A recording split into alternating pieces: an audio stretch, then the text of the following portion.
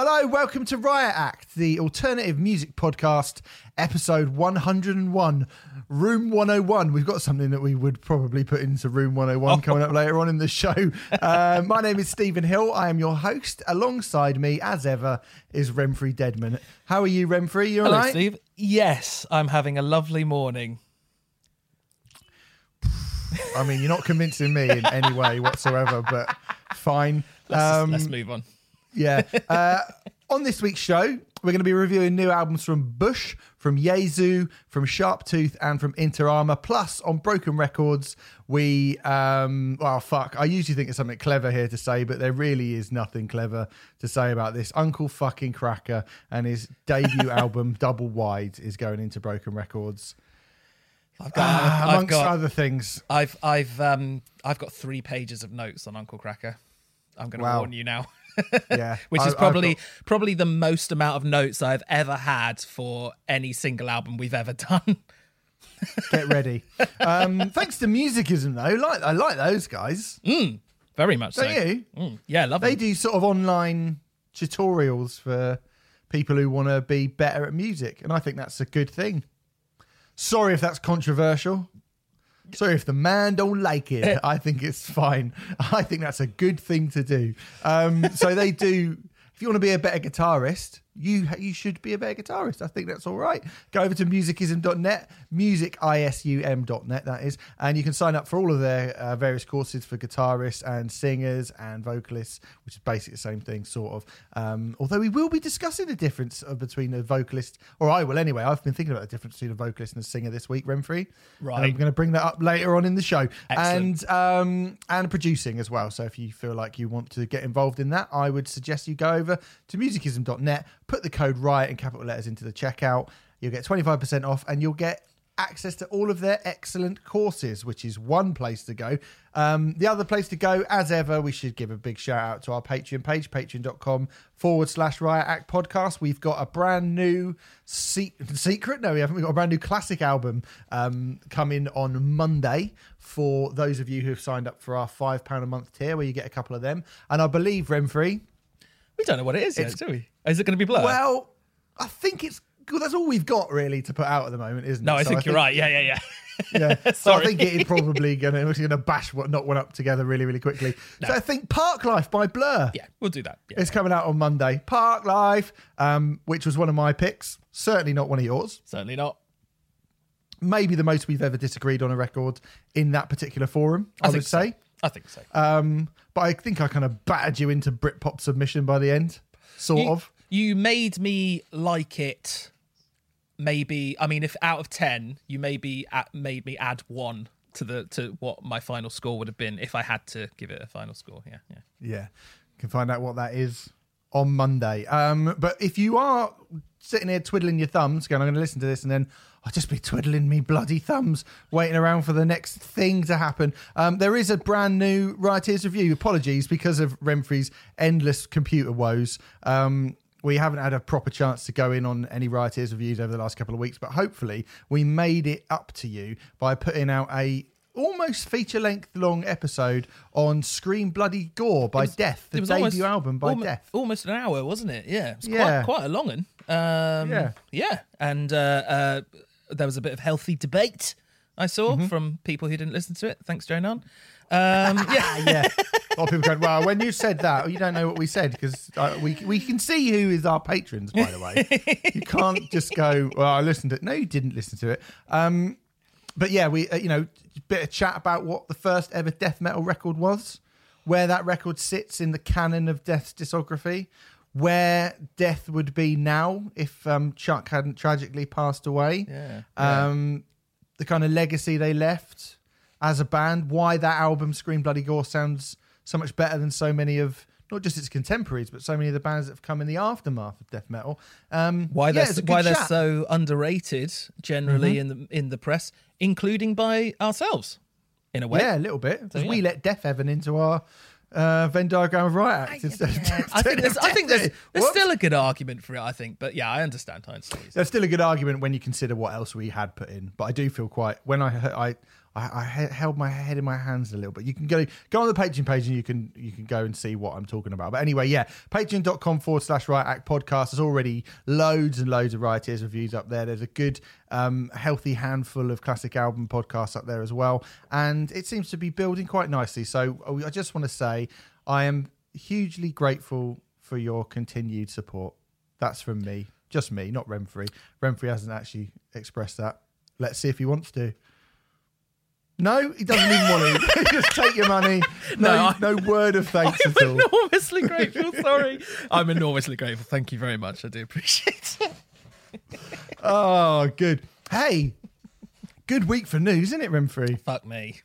Yes. What a nice week it's been. I mean, a good week for news in terms of there being lots of news. I mean, good. Well, it's up and down, isn't it? Up and down. On the 5th of July, the day after America's birthday, good of him to give it a late present, Kanye West, he of Kanye West fame, said, "We must now realise the promise of America by trusting God, unifying our vision and building our future. I am running for the President of the United States, #2020 vision." I mean, it came in the aftermath of him. He just released a new song a couple of days before. He's promoting a new album, isn't he? He's got a new album coming out. I don't think really there's any real indication, actually. I mean, on the day it happened, it was like, oh, there was chat about Elon Musk bankrolling him. Because although Kanye West is rich, he's not that fucking rich. He can run for president. I mean, that costs a lot of money, and it takes a lot of, just to get on the ballot in all of those states. I know a fair bit about this, as I have an American girlfriend who have American parents who are very obviously invested in the current political climate in the US, obviously. So we talk about that quite a lot with that election coming up. And it's not easy to get on the ballot for the elections in all of those states. You have to have, I can't even remember exactly how many people, but you have to have a lot of people go, yes, that's fine. And you have to pay a lot of money in each state to get on each individual ballot. Yeah, we've tried several times, haven't we? And we have, yeah. With no success so far. I mean, we can stick up for how difficult that is. I mean, do you think this is a serious proposal, or is it merely to sell records or just garner attention? I think it's all of the above, really. It's one of those rare things where it's kind of all of the above. On the one hand, it definitely is to sell records and to get people talking about him. Definitely, I think that's true. It's a marketing tool, if you like. But also, I wouldn't put it past Kanye West to genuinely think that he'd be a good president.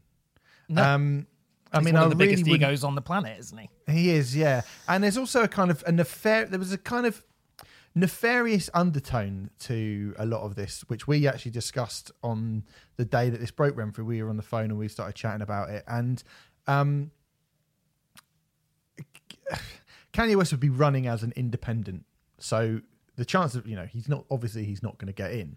But you have his kind of, his seeming, I don't know if I should go as far to call it a friendship, but certainly his admiration of Donald Trump has been fairly well documented over the last couple of years. He's been pictured with him. He's been pictured wearing a Make America Great Again hat. Now, usually, I mean, this might be a kind of something of a radical piece of stereotyping on my part, and apologies if you feel that it is. But I would say usually the type of people that vote for Donald Trump are not really going to be interested in Kanye West and his music and him as a personality, where the Republican vote, the people that are voting for Joe Biden, the Democrat, what did I say? Republican? Oh, I'm never going to make Jeremy Paxman. I'm going to do that again because I don't even want that getting cut out. You are ruining our chances of running for presidency. You fucking idiot. I can't believe I said Republican. Whereas people that would usually be more predisposed to the Democrat Party vote are probably more likely to be Kanye West's fans in the main. I look at Donald Trump's fans and I think, you probably listen to Uncle Cracker. Yes. And so I don't think that there's going to be many of that group who are going to go, oh, I bloody love Kanye West. Let's vote for him rather than these two. But on the other side, it's a little bit more murky, isn't it? So, there is a little bit of a sort of a nefarious undertone to that Renfrew. Do you not think? Well, certainly. I mean, I did read somewhere that Trump's sort of come out in support of Kanye West, which is kind of insane because obviously he'd be running against him in theory. So, it's that says it all, really, doesn't it? Yeah, it says it all. I mean, it's just ridiculous. There's this argument that it sort of splits the vote even further away from Trump's competitors, let's say. Yeah. Mm-hmm. I'm being careful around this because I'm sort of aware that my American politics knowledge is, shaky. But Well, so's Donald Trump's, to be fair. So. Well, absolutely right. Yeah. I mean, it's. I think it's whilst the chance. I mean, I'm reluctant to say the chances of him getting in are slim because so many people said that about Trump, and I do believe that the chances are incredibly slim. Running as an independent. It's him winning as an independent. I think it's and we don't really even know if he is actually going to run. No. I would be a little bit surprised, but I think the idea of it, especially as an independent. I mean, what it does make me think is that, I mean, they said this shit about Schwarzenegger for years, didn't they? Before he actually got into office and became the governor of California, the governor. Before he became the governor. Any excuse to bring out your Arnie. Any excuse. And it was, Trump sort of threatened it for years and years and years.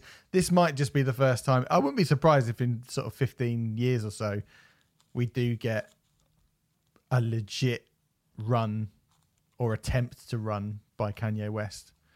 I actually wouldn't be surprised by that. I don't think it's going to happen now, but I think this is like the seed being planted. So, maybe watch if there is a sort of positive spin to be had on the sort of Armageddon that's happening right now. I mean, if the world did end and we all died, at least we wouldn't have to wonder about whether or not Kanye West had become president.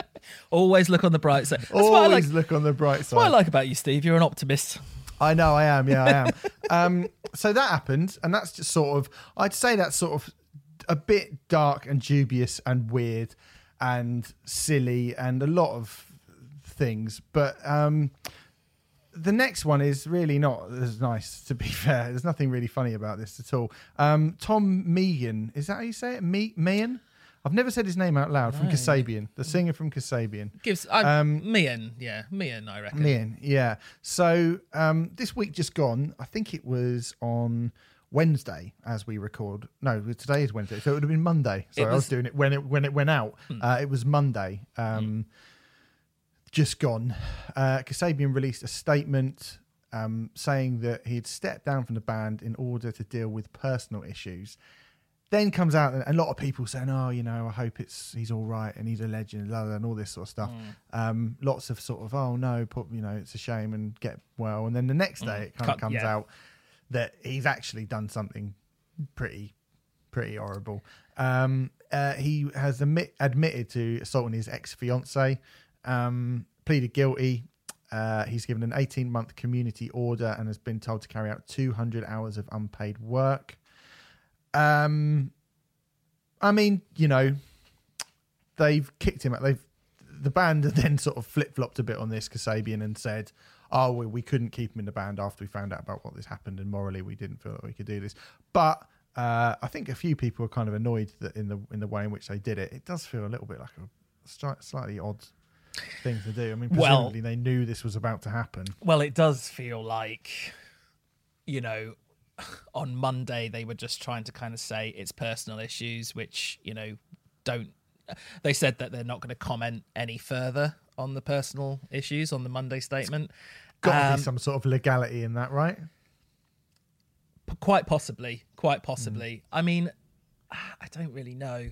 There's some stuff. I mean, yeah, I reckon it probably they must have not. I mean, I don't know. Maybe they didn't quite know exactly what was going on. Who knows? I have no idea. I mean, there is to give you a similar sort of. I mean, I don't know much about wrestling, but do you know about Chris Benoit? I've been watching this thing, The Dark Side of the Ring, which is about all the kind of bad things that have happened in wrestling over the years. And Chris Benoit basically was found dead in his sort of home, and the WWE, the World Wrestling Entertainment, whatever it's called, they ran this big tribute night to him when they found out he had died.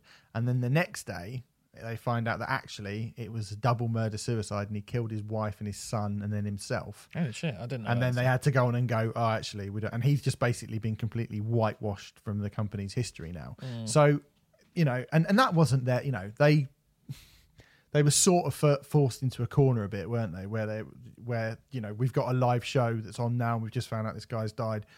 We can't really just ignore it, but we don't really know what's going on.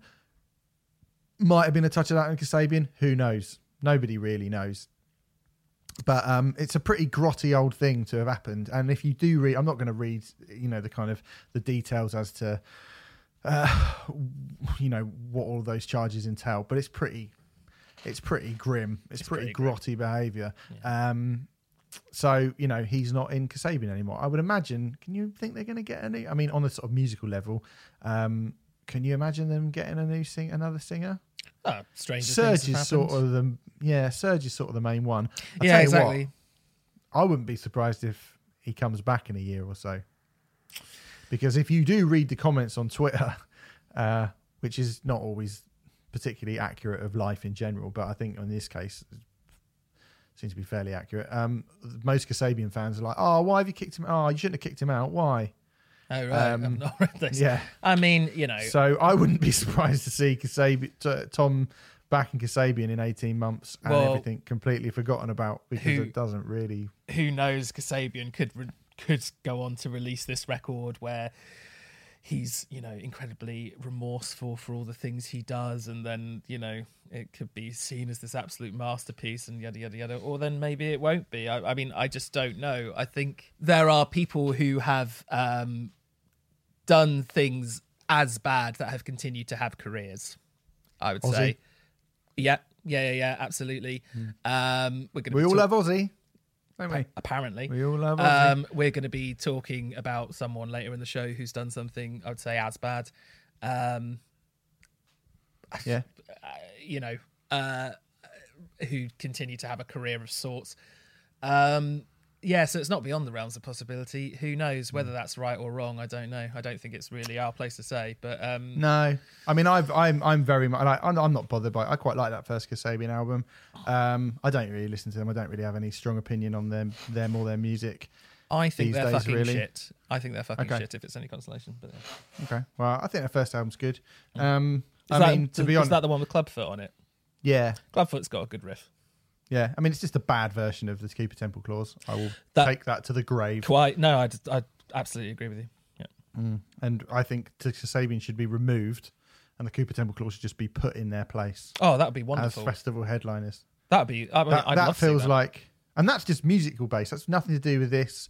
That would be justice for good music over not as good music, frankly. And that is actually our first policy for running for the American presidential election. Yeah.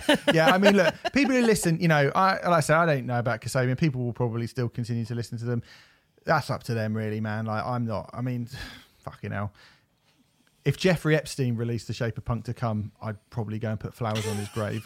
So, like, I am really in no position to talk about, you know, I don't. I care if people are nice or not, but in terms of what music I listen to, I just listen to what I think sounds good. The end. There are plenty of people who have been in sort of domestic violence situations who I do continue to listen to. I mean, Axl Rose, Queens of the Stone Age. I mean, there are a lot, really, at the end of the day. I mean, I don't like Kasabian, so it's not going to affect my listening. I mean, I doubt. I'm sure, you know, if I want to pat myself on the head and feel like I'm a good person, which I I don't. But I would just say, well, I won't. I can easily give up listening to that first Kasabian album. Then I'm a good person, aren't I? But then there's a difference between, you know, Axl Rose doing it and Queens of the Stone Age doing it, and now because of this because of the society that we find ourselves in, and I think there's good things about that. I think there's maybe not so good things about it, but yeah, it's a different time to be doing that. I mean, if I'm sure if Axl Rose did come out and do something like that now, then there probably would be calls for Guns N' Roses to be cancelled and so on and so forth. The fact that he did, I think it would be difficult to remember. I mean, this is the thing. Like hearing when people talk about Michael Jackson or David Bowie, and they sort of compare them to pop punk bands and stuff, and it's like, well, the sound and music that they've made for so long has been so interwoven into society that I think that it's almost bigger than them as an individual. So I don't think you can get rid of that. I don't think Kasabian are at that point, but I think Guns N' Roses, if you tried to remove Sweet Child of Mine from society because of what Axl Rose, I just don't think, I think it's bigger than Axl Rose. Yeah, I agree. That would be, I don't think you can't get rid of Man. You might want to get rid of Man in the Mirror as much as possible. Yeah. And you might be disgusted by Michael Jackson, but that song is bigger than Michael Jackson and it's bigger than his reputation. And it's so deeply, whether rightly or wrongly, interwoven into the fabric of the universe. Yes. You know, it would be like going, we're getting rid of light bulbs. Well, you can't, can you? Like we found out that the guy who invented light bulbs is a massive homophobe. We're getting rid of light bulbs. No, you're not. You can't get rid of light bulbs. It's the same. It's essentially the same thing. To be clear, we're not saying that that's right or wrong. It is just. It's a fact. It is just a fact. I mean, you know, Michael Jackson. I'm just having a quick look now. Michael Jackson still gets 23.5 million monthly listens on Spotify alone a month. So, you know, all the stuff that's the Leaving Neverland stuff and all that kind of thing, it has not had an effect on people listening to him. End of story. It's because his music's too big. Yeah. It's too big. It's too big to get rid of. You can't get rid of it. Yeah. It'd be like getting rid of bricks. Yeah. You can't. Getting rid of bricks. I imagine when you find out the bloke who invented bricks was a real racist piece of shit. Everybody get rid of your bricks. People would go like, I can't believe you've still got bricks as I live in my house made out of paper mache. Like you just, I'm sorry, but like you just can't. And it's not going to, although, you know, Kasabian, I think it's easy to get rid of Kasabian. Oh, please. I mean, I would love nothing more than for the world to be rid of Kasabian, but it's not likely to happen, is it? Let's face it. No, I don't think either way, you know, whether it should or shouldn't is up for debate, but it's not going to happen. So, especially when you look at their fans tweeting, "How dare you not let your mate just beat up a girl?" Well, quite. I mean, most of their fans probably do beat up girls on a regular basis, so might cut that. Might leave it in. I think leave it in, and then just for the record, I was like, "Whoa." Because I have no idea if that's true or not. I mean, anyway, I have to say that is a sweeping generalisation based on fuck all. So yeah, but there we go. Yeah, okay.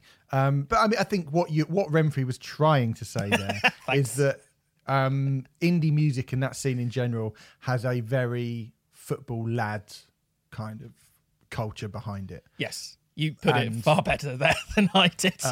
And that kind of like all the lads together, just hashtag banter, doing what we want, telling it how it is, probably overrides any sort of sense of morality, I would imagine. Shit people tend to attract shit people. Well, I mean, that seems like, I mean, we are. Seems a bit harsh. I'm being very general today, but you know, whatever. Well, let's try and hone that in a little bit, Renfrey, as we move on to some reviews. So the geezers left Kasabian, and let's start with go on. Ennio Morricone. Oh yes, we should. I mean, that is. Yeah, you're right. And Ennio Morricone,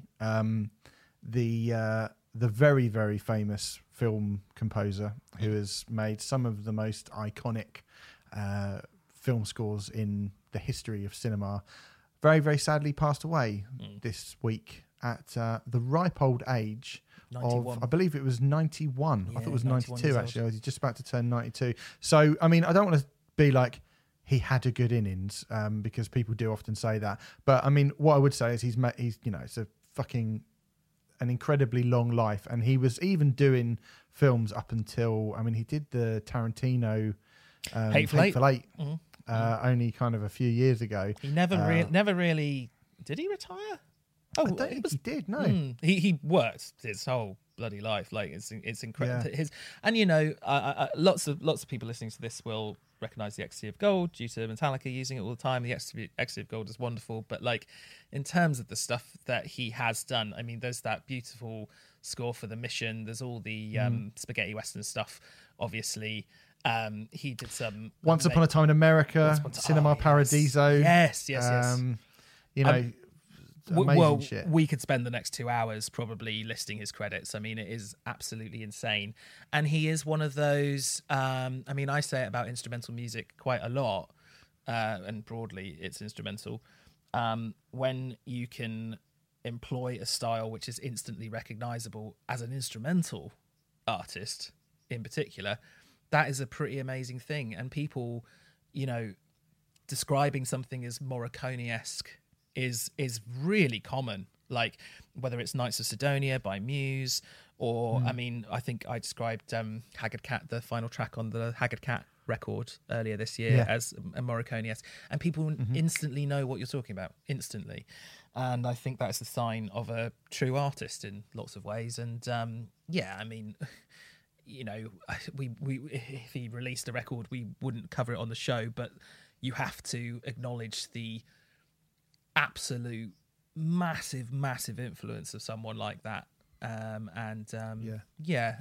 rest in peace. That's it's very sad news, but it's quite amazing that somebody with such a kind of, I would say, in terms of, there's only really Danny Elfman that I can think of who has such a one of those, when you hear it and you go, well, that's like you say, Morricone-esque. I mean, particularly within popular music as well. I don't think it's as pronounced. I'd argue maybe Hans Zimmer. Maybe Hans Zimmer. Yeah. John Williams is the other big one. Yeah. I mean, I think in popular music, those two probably less so. Possibly. In terms of pop culture references, I think those two, they do very much exist in the kind of classical score, or the kind of the score classical realm. And sort of realm, rather than in we've never compared a Biffy Clyro song to John Williams. Quite. Do you know what I mean? Yeah. I certainly think Morricone's sense of identity is probably stronger than Zimmer and Williams. I mean, it might be up for debate, but I don't know. No, I think I probably would broadly go with that. Yeah. So, he got the one of only two composers to win an honorary Oscar, which he received in 2007 for his magnificent and multifaceted contributions to the art of film music, and then won his first competitive Academy Award for the score for Hateful Eight in 2016. So, really, really incredible impact that he's had on many different styles and cadences of popular culture in general. I would say Ennio Morricone. Rest in peace. What a lad. I will say, if you only know the Ecstasy of Gold, it is well worth going in on Morricone a little bit more. I mean, there's plenty of kind of best ofs and stuff like that you can check out on Spotify. I will say the first thing that you come up with on Spotify is I guess it's a playlist of sorts. It says it's an album, but it's just called Famous Morricone Soundtracks. And it's 64 tracks long, which gives you an idea. It's like, oh God, we've got to do a best of. Well, we've only been able to narrow it down to 64 songs. I think that says a lot, really. Yeah, it really does. Anyway, I suppose that was a mixed bag in terms of news for the week, wasn't it? Most certainly. Let's do some reviews then and start with Bush. I just had a little sip of water there for dramatic effect. The album's called The Kingdom. It is the 8th album from the Brit grunge superstars featuring Gavin Rossdale. It's not featuring Gavin Rossdale. He's now back fully as a part of the band these days, which is good news. So Bush, it's actually out next week if you're listening to this podcast the week that it comes out. We should say that, so it's not out for another week yet. We basically, as a kind of preamble, we kind of spunked it all on Bush when we put their last album, Black and White Rainbows, into Broken Records, which is their previous record to this one. Not a good record. I mean, basically, as a quick recap, we both quite like Bush. We both think they got an undeservedly rough deal from the media back when they were actually quite good, mostly due to kind of snobbery. But now they're kind of, since they came back in 2011, they've basically been a bit shite, and Gavin Rossdale probably shouldn't have gone on The Voice. Is there anything more you want to add to that as a sort of bringing everyone up to speed, Remfry? I think that's broadly fair. I mean, I think it's his choice if he wants to go on The Voice or not. But yeah, I think that's it is, but it didn't work out so good. No, certainly since their reformation, it was just him and the drummer originally, and now even the original drummer's left, Robin Aldridge. Robin Goodridge. Yeah. Goodridge, yeah, not Aldridge. And I mean, their output since I've actually listened to every Bush album, and their output since has because you hate yourself. Well, when we did Black and Gold Rainbows on Broken Records, which is just a boring record. I actually said Man on the Run's even worse, in my opinion. The Sea of Memories is okay, but it's nothing significant to write home about. Basically, there's no reason to expect Bush to release an album of quality in 2020. I think it's fair to say. But here we are. A new Bush album for us to slag off. So, but sorry, world. I'm not going to do that. No, neither am I. Who saw that coming? Who saw... This might be the biggest surprise of the year. Yeah. I mean... So far, yeah. Can I give you a little bit of... Because I reviewed this for Metal Hammer, and actually, the review went in ages ago. I think I actually wrote the review when I was still living in London. So we're talking... about 3.5-4 months since I got this album. So I've had it a long time. And Jonathan Seltzer, who is the reviews editor of Metal Hammer and is not somebody who predominantly writes about extreme metal, but has an incredibly good ear for music in general. He likes lots and lots of different music. Very, very interesting. He's got the same sort of, I think he got the same sort of approach as you and I have, although probably with less. Oh no, he really likes 80s pop. I was about to say he probably doesn't like. He loves Aqua. Yeah, got a lot of time for Jonathan. He really he knows his shit. Very much does. And he messaged me and went, "Do you like Bush?" And I sort of went, "Well, I like 16 Stone and I like Razorblade Suitcase, and that's about it really. And I used to like him when I was a kid, but." I mean, do Metal Hammer really want to review Bush? I think I actually said, I was like, do Metal Hammer really want to review Bush? And he said to me, he's like, well, the thing is that I've just been sent a new album and I listened to it out of sort of, I believe he said out of morbid curiosity. and he said, and I think I'd be really interested to know what you think about it because I think it's really good. And he said, and this was the bit that made me go, what? As he went, it actually sounds a bit like Tool. Do you know what?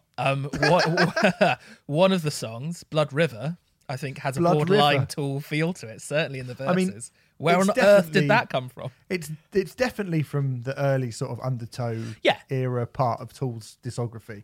But when Jonathan sent me the record and name checked it as Tool, I just thought, fucking hell, he's lost the plot. He's lost it.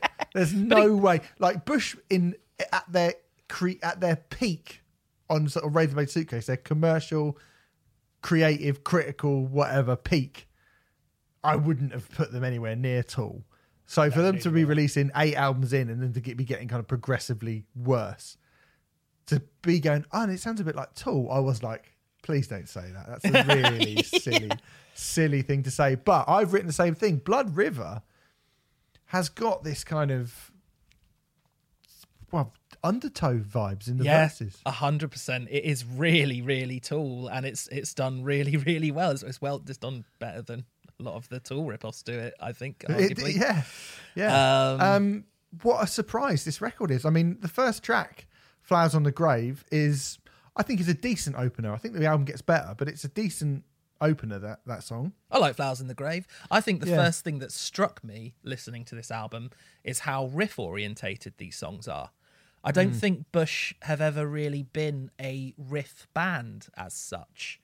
No. But there's some killer riffs on here.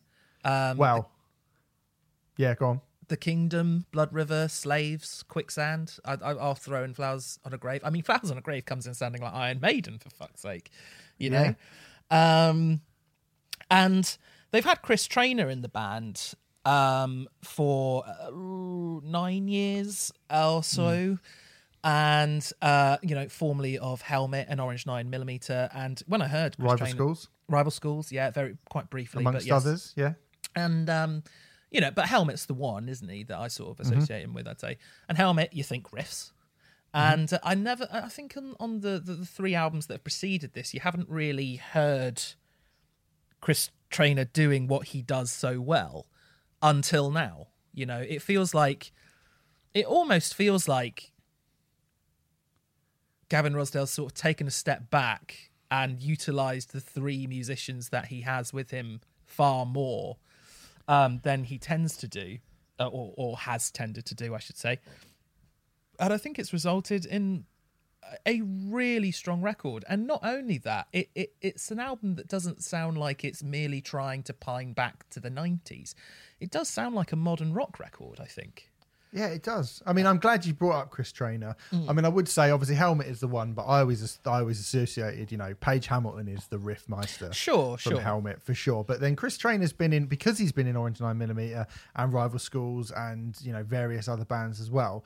It's obviously something that he's from that school of kind of New York alternative metal.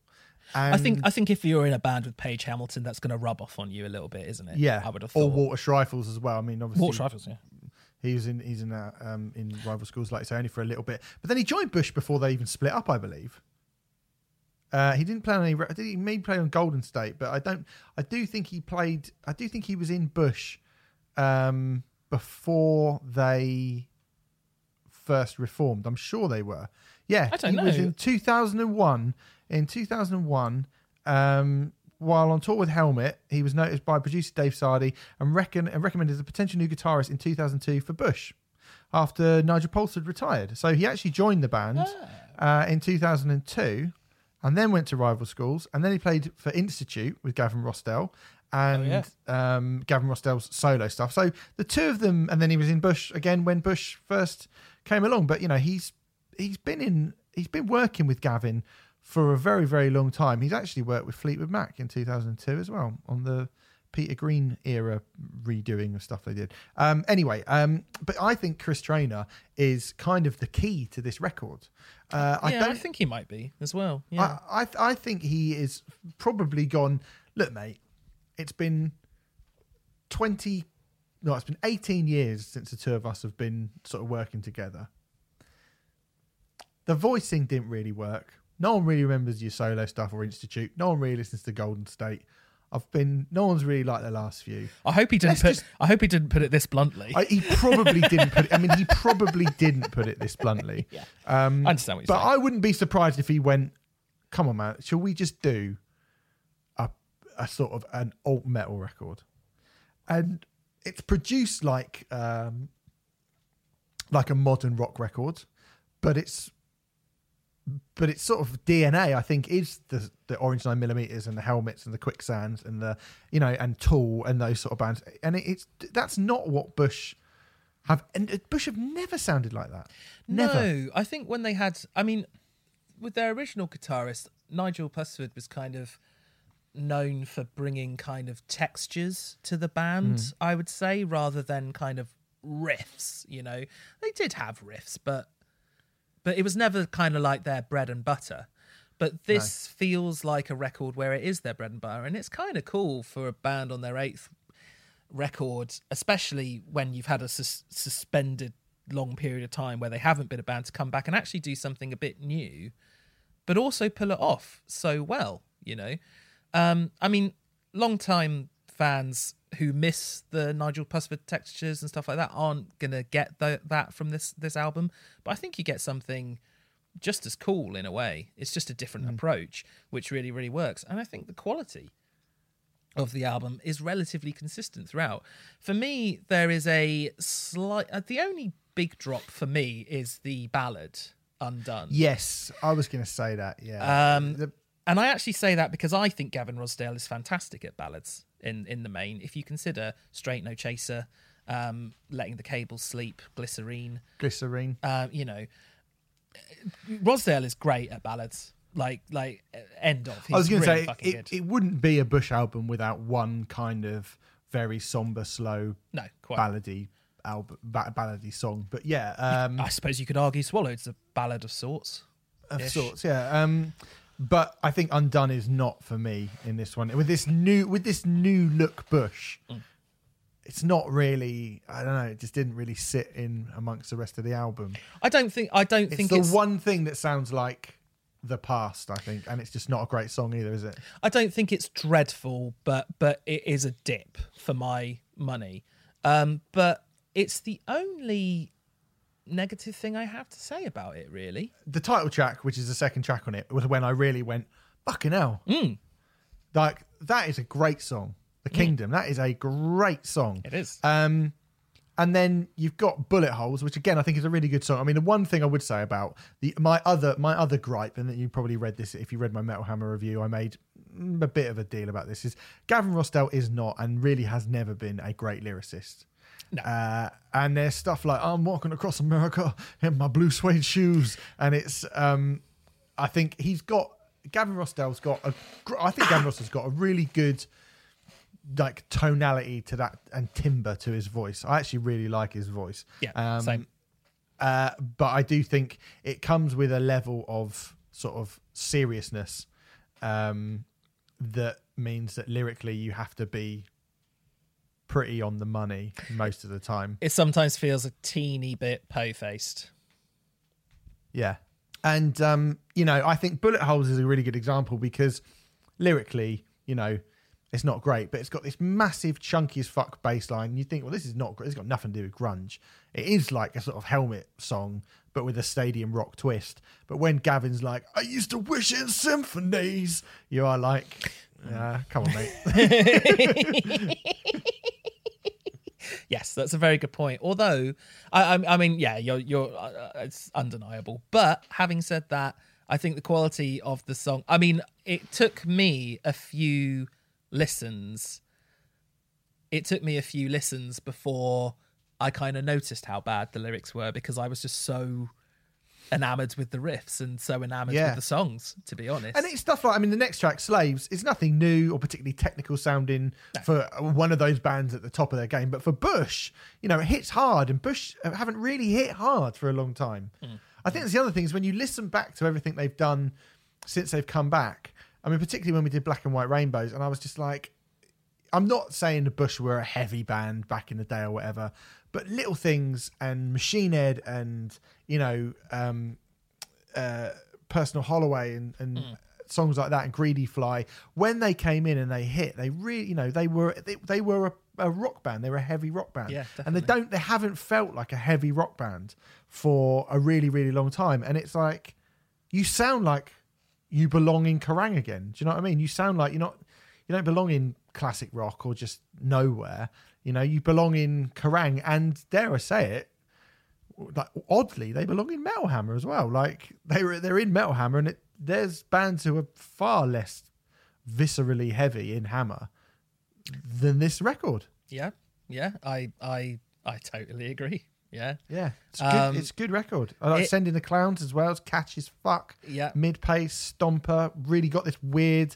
And again, Chris Trainer, that kind of Helmet, discordant, off-kilter solos that they do underneath the riffs as well. Great, man. It's great. Yeah. I totally agree. I think it struck me that listening to this record, I mean, you are a fan of the first two. I'm a fan of the first three, as we have discussed before. I actually re-listened to The Science of Things just a few days ago because The Sun was out, and that's a good enough reason to listen to The Science of Things, in my opinion. And I have to say, by the way, I do like Chemicals Between Us, Lying in This Bed. That's a great song. Well, I mean, actually, Chemicals Between Us is a good point. I mean, that is a band mixing rock and electronics in 1999. I think that record came out, 2000. Yeah, it is, yeah. 99, which should have dated horrendously. And listening to it, the other day in 2020, I don't think it's dated all that badly at all, And most rock bands utilising an electronica kind of feel to them at that time have dated hideously now. Well, we just as a sort of looking ahead again on our Patreon page, we recently did a Varieteers review on the Workhorse Movement's Sons of the Pioneers album. Yeah. And that was seen, look at all the shit they're melding together. And we sort of spoke in that about how so much of that stuff from that time that was seen as being sort of forward thinking and innovative and eclectic at the time now sounds really, really fucking dated. And fair play to Bush for just not really sounding dated at all here. I mean, I can't really comment on the Science of Things, although I might go back and listen to it actually because it's been a while. I think you should. I'd be really curious to know what you think, how well you think it's aged at the very least, because I was just listening to it and I think I prefer it now to what I thought of it back then. Like it's a very strong record, and I think if this had been released as the follow-up to The Science of Things, I don't mind Golden State, but it's fairly meh. But I think if this had been released as the follow-up to Science of Things, I think Bush probably might have continued and might not have split up initially, and so on and so forth. So, yeah, I mean, unfortunately, because there's been that massive, massive long gap, and the majority of people will be like, why the hell should I care about a new Bush album? I don't think it will have that effect. But I definitely think people should listen to this and check this out. And this is probably a good starting point. And if you like this, then absolutely go back to 16 Stone, Razorblade Suitcase, and in my opinion, The Science of Things as well. Those are great, great records. So it's really, really, really cool to hear. Like really cool to hear. It is. I mean, I think its second half is maybe not quite as strong. Songs like Word Are Not Impediments, the sort of punky one. I don't like Gavin Rossdale going, hey, hey, hey. Like, I don't like that so much. I don't think that suits his voice, but it's not a bad song. I do agree the first half is better than the second half, but as I said before, I still think the quality is relatively consistent, bar Undone. But yeah. Bar Undone, there's never a massive dip in quality. It is pretty solid throughout, I think. Oh, okay. Mate, I'm just gone onto the album page that I've got from where I got sent it. All these songs are written by Gavin Rossdale. There we go. Interesting. So I was there giving Chris Traynor all the credit. Gavin Rossdale wrote all the songs. Well, sorry, Gavin. Sorry, Gavin. I we doubted you. Well done all the same. Yeah. Well, there you go. I've put that in. At least I've corrected it here. I've put that in print. Going, well done for Chris Traynor for writing this whole album for Gavin Rossdale, said it was good. 8 out of 10. And he's going to say, like, you fucking prick. Gavin's taking you off speed dial. Yeah. Anyway, sorry, Gavin. I always preferred Gwen anyway, didn't you?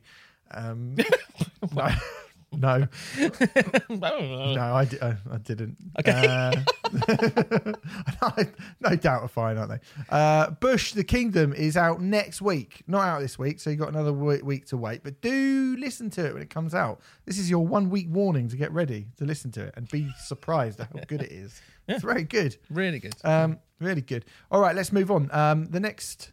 I was about to say album. This is not an album. It's an EP by the band Yezu. Never is the name of the EP. It's Justin Broderick of Napalm Death and Godflesh fame. His band of his experimental noise duo. They are, aren't they?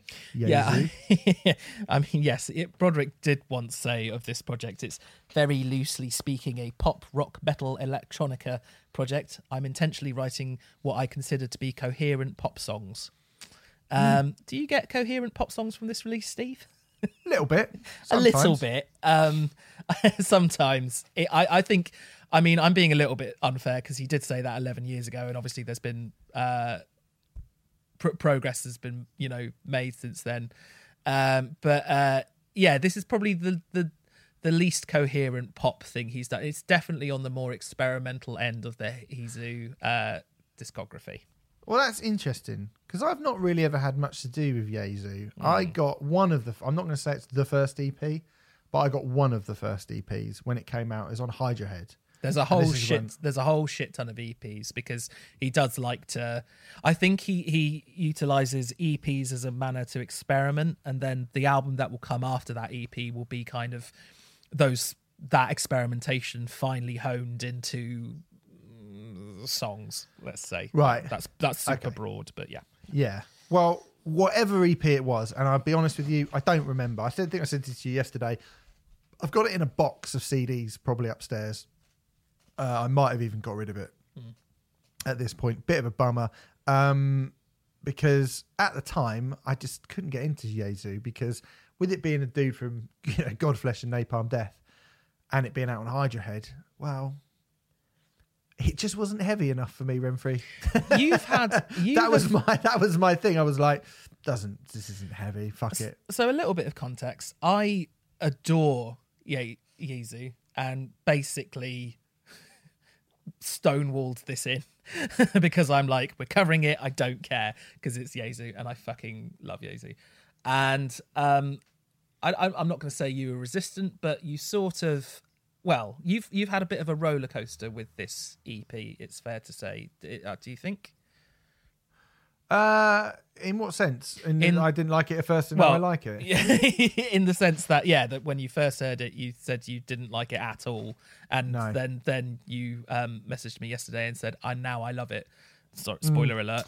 But yeah. So I mean, the thing is basically, when I first heard them, I was like, this isn't heavy. This is boring when I just want to listen to sort of heavy stuff. So I just sort of forgot they exist until I reviewed them at Beyond the Redshift, which was the Cult of Luna all-dayer that happened in 2014 at various venues around Kentish Town in London. And that was a good day, although I was stuck reviewing Yezu. And I did think it's two blokes with like one light shining behind them, staring at the floor and sort of slowly strumming their guitars for an hour, and I was a bit like, it is broadly shoegaze, to be fair, yes, I imagine I've never seen Yezu live, so I was actually excited to see them. I was looking forward to seeing them because I was like, it has to, I don't remember, I thought this is a really good chance for me to reacquaint myself with this band who I feel like I probably should have paid more attention to and given a bit more of a chance to, particularly as my taste had broadened out in the sort of 6 or 7 years since I'd bought that EP. And then when they came on, I was like, okay, great. And then it was an hour and I did think like, I don't know any of these songs. It's really like, I felt like if this EP's anything to go by, they definitely elongated their songs and jammed their songs out over the course of. There was pretty much no audience interaction or participate. Like, not that you want them to be like, "Hey, clap your hands, me, Justin Broderick." Like, I don't expect that, but I don't think they even looked up from their guitars at any point during the entire set. It was two blokes with their back to you, just kind of slowly droning along, and I was like, I'm not really getting very much out of this at all. Okay. But this is interesting. I mean, I actually, when I first put this on, I was like, it's a bit of a. I felt like it was a bit of a. What's the word I'm looking for? I felt like it sounded dated.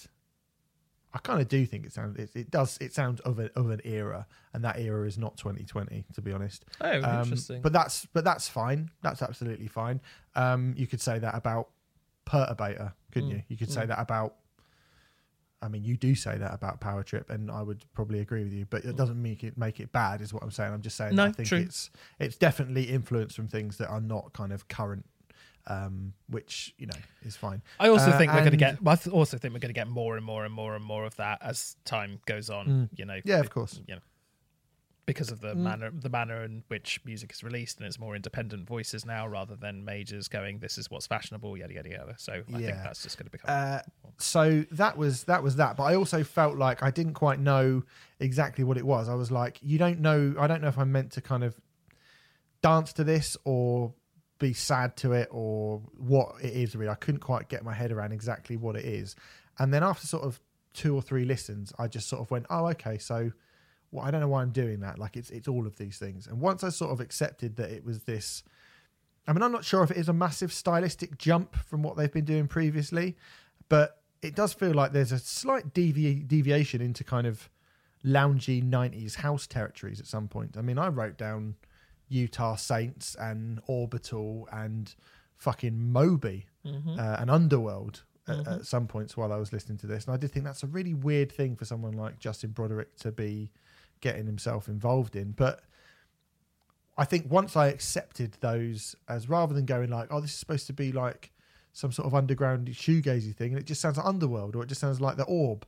And then once I sort of went, well, it's fine to be influenced by, I don't know, the future sound of London in 2020, but also the Cure, and try and meld those things together. I've got to a point now where I think there's some absolutely fucking brilliant things on this EP.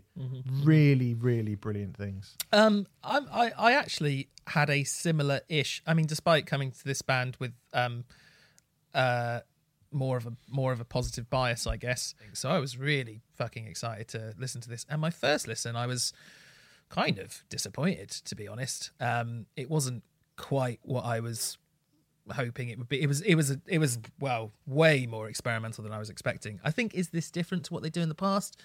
Those electronica elements that you're describing in the sort of Orbital sense and Moby sense and all that sort of thing, I think are more pronounced than they have been in the past. But there's always been an electric sort of pulse to it. It's just more apparent on this EP, I think. It took me a few listens, but on maybe the third listen, it just clicked, and I went, oh yeah, no, I do really like this. I think it's fantastic. It's not going to click with everyone. There's undoubtedly people who, you know, will just want to bang their head while singing put it up for thrash metal, which I'd like to stress there's nothing wrong with that. Little dig at Dinosaur trying to pile up there. Nothing wrong with that at all. There's nothing wrong with that at all. But, you know, I think this is music which has subtleties and nuances which you kind of have to listen out for to appreciate. It is, I think Yezu are a band that musicians really, really appreciate, because there are subtle things happening here which don't become apparent until you've listened to it several times. Basically, it requires work if you're going to really want to get into it. And as a result, I'm not sure if it's the best starting point for Yezu, to be honest, because it is really, really, really super experimental. But once you get into it, I think there are some really fucking cool things on it. I mean, Because of You, the first track, rides in on this deep sort of electronic pulse and has these waves of distorted delay effects. And it builds for 3 minutes or so, feeling very, very loose indeed, almost as if it's unable to keep time with itself. And it gives it this sort of weird, distorted, almost lurching feeling before all the elements just come together and you realise the whole thing's been relatively simple the whole way through. And this is something that Yezu do a lot in their music, giving the appearance that something is different from what it seems, but in actual fact, it's far easier to assimilate once you peel back the layers. This all sounds very wanky and pretentious, and I guess it is wanky and pretentious, but hey, fuck it, I like it. Welcome to the show. There's quite. There's a tradition of journalists describing a song as being like X band on Y drug, and in that tradition, I'd like to point out that Because of You sounds like Sigur Rós on ketamine.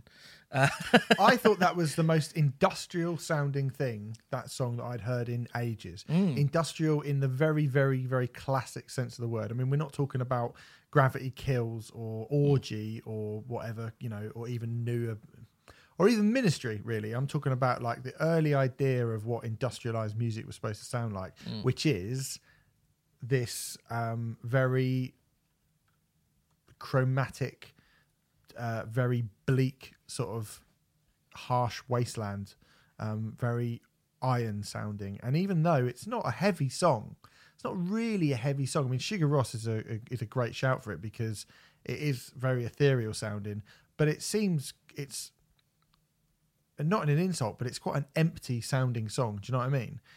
I think it sounds massive. It sounds like very little put in a huge room. It's like it's like the drums sound like they're being played in a fucking empty Wembley Arena, and it's just a snare and a hi-hat. Do you know what I mean? It's like I think it's musically it feels way bigger than it sounds, if you like. The way I describe that is the music has room to breathe.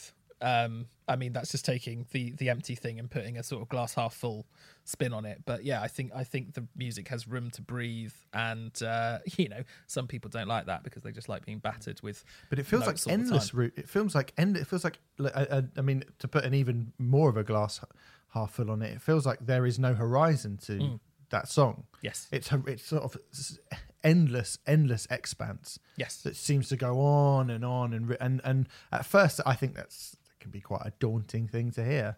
But I think once you and it was at first, I was like, my God, it just feels like when's this going to end? And it's like there's not even that much going on. But then 3 or 4 listens into it, it's kind of beautiful and chilling at the same time, Renfrew. Exactly. I really liked it. I think it's a great song, by the way. I think that's a really lovely way to put it, actually, the endless horizon thing. And actually, I think Yazoo have done that incredibly well throughout their entire career. And I'm sort of struggling now to think of another band who do it quite as well as them. It's definitely, it isn't for everyone. It's for me. I fucking love it. But I totally understand why people would listen to Yazoo and just be like, it's just boring and I don't get it. But I think he's sublime. I fucking love this sort of stuff. Never There For You is genuinely, I mean, when I talk about kind of Underworld and Orbital and those kind of bands, that's a standout moment for me. That and probably even they go even further with the original version. I feel like they almost kind of tapered it back a bit for the version that's on the EP, and then you hear the original version at the end of the EP, which is the 5th track, and I feel like that they go full blown, Born Slippy on that. Do you know what I mean? But it's very 90s dance, that sort of thing, which is not the kind of thing that I'd normally like. I mean, it's borderline for me, that original version, and I personally prefer the second track version, if you will. I do too. Yeah. It definitely has those vibes 100%. And even the title track, I've written down Moby for it, which I know we slagged off Moby the other week, and neither of us are massive fans, but I don't think there's anything particularly wrong with the idea of Moby. No, it's just the sort of the execution of a lot of Moby's material, I think, is the problem. And I mean, it's way better than anything Moby did on that last record. It has, it kind of has that undeniable 80s synthwave vibe thing that's going on, but without sounding like it's just copying what all those 80s synthwave bands do. It's much, much slower than that kind of stuff and more deliberate than your Carpenter Brutes and Perturbators and stuff like that. I don't know, synthwave doom, maybe. I seem to be giving every genre something an extra doom thing, at the moment. I mean, I put it on Suffocator, which is the last sort of track before you get the remix. I put synthwave meets shoegaze for Suffocator, and because I don't know, it's I don't know, it's full of contradictions, this EP, I think.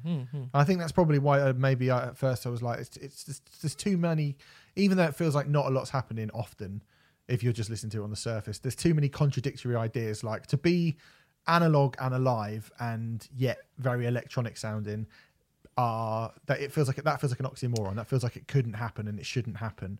And being sort of slow and somber yet quite bracing and pacey, that shouldn't really be a thing that you can be at the same time, and it is quite a disorientating thing to listen to, but I do like it. I mean, I think I like Suffocator a bit less than I like the sort of first couple of. I think that's probably the weakest of the 4 sort of original songs on it, but it's still good. I mean, I think everything on this is actually very good, and it's all really, really different. All 4 songs sound completely different from each other, really, don't they? Yeah.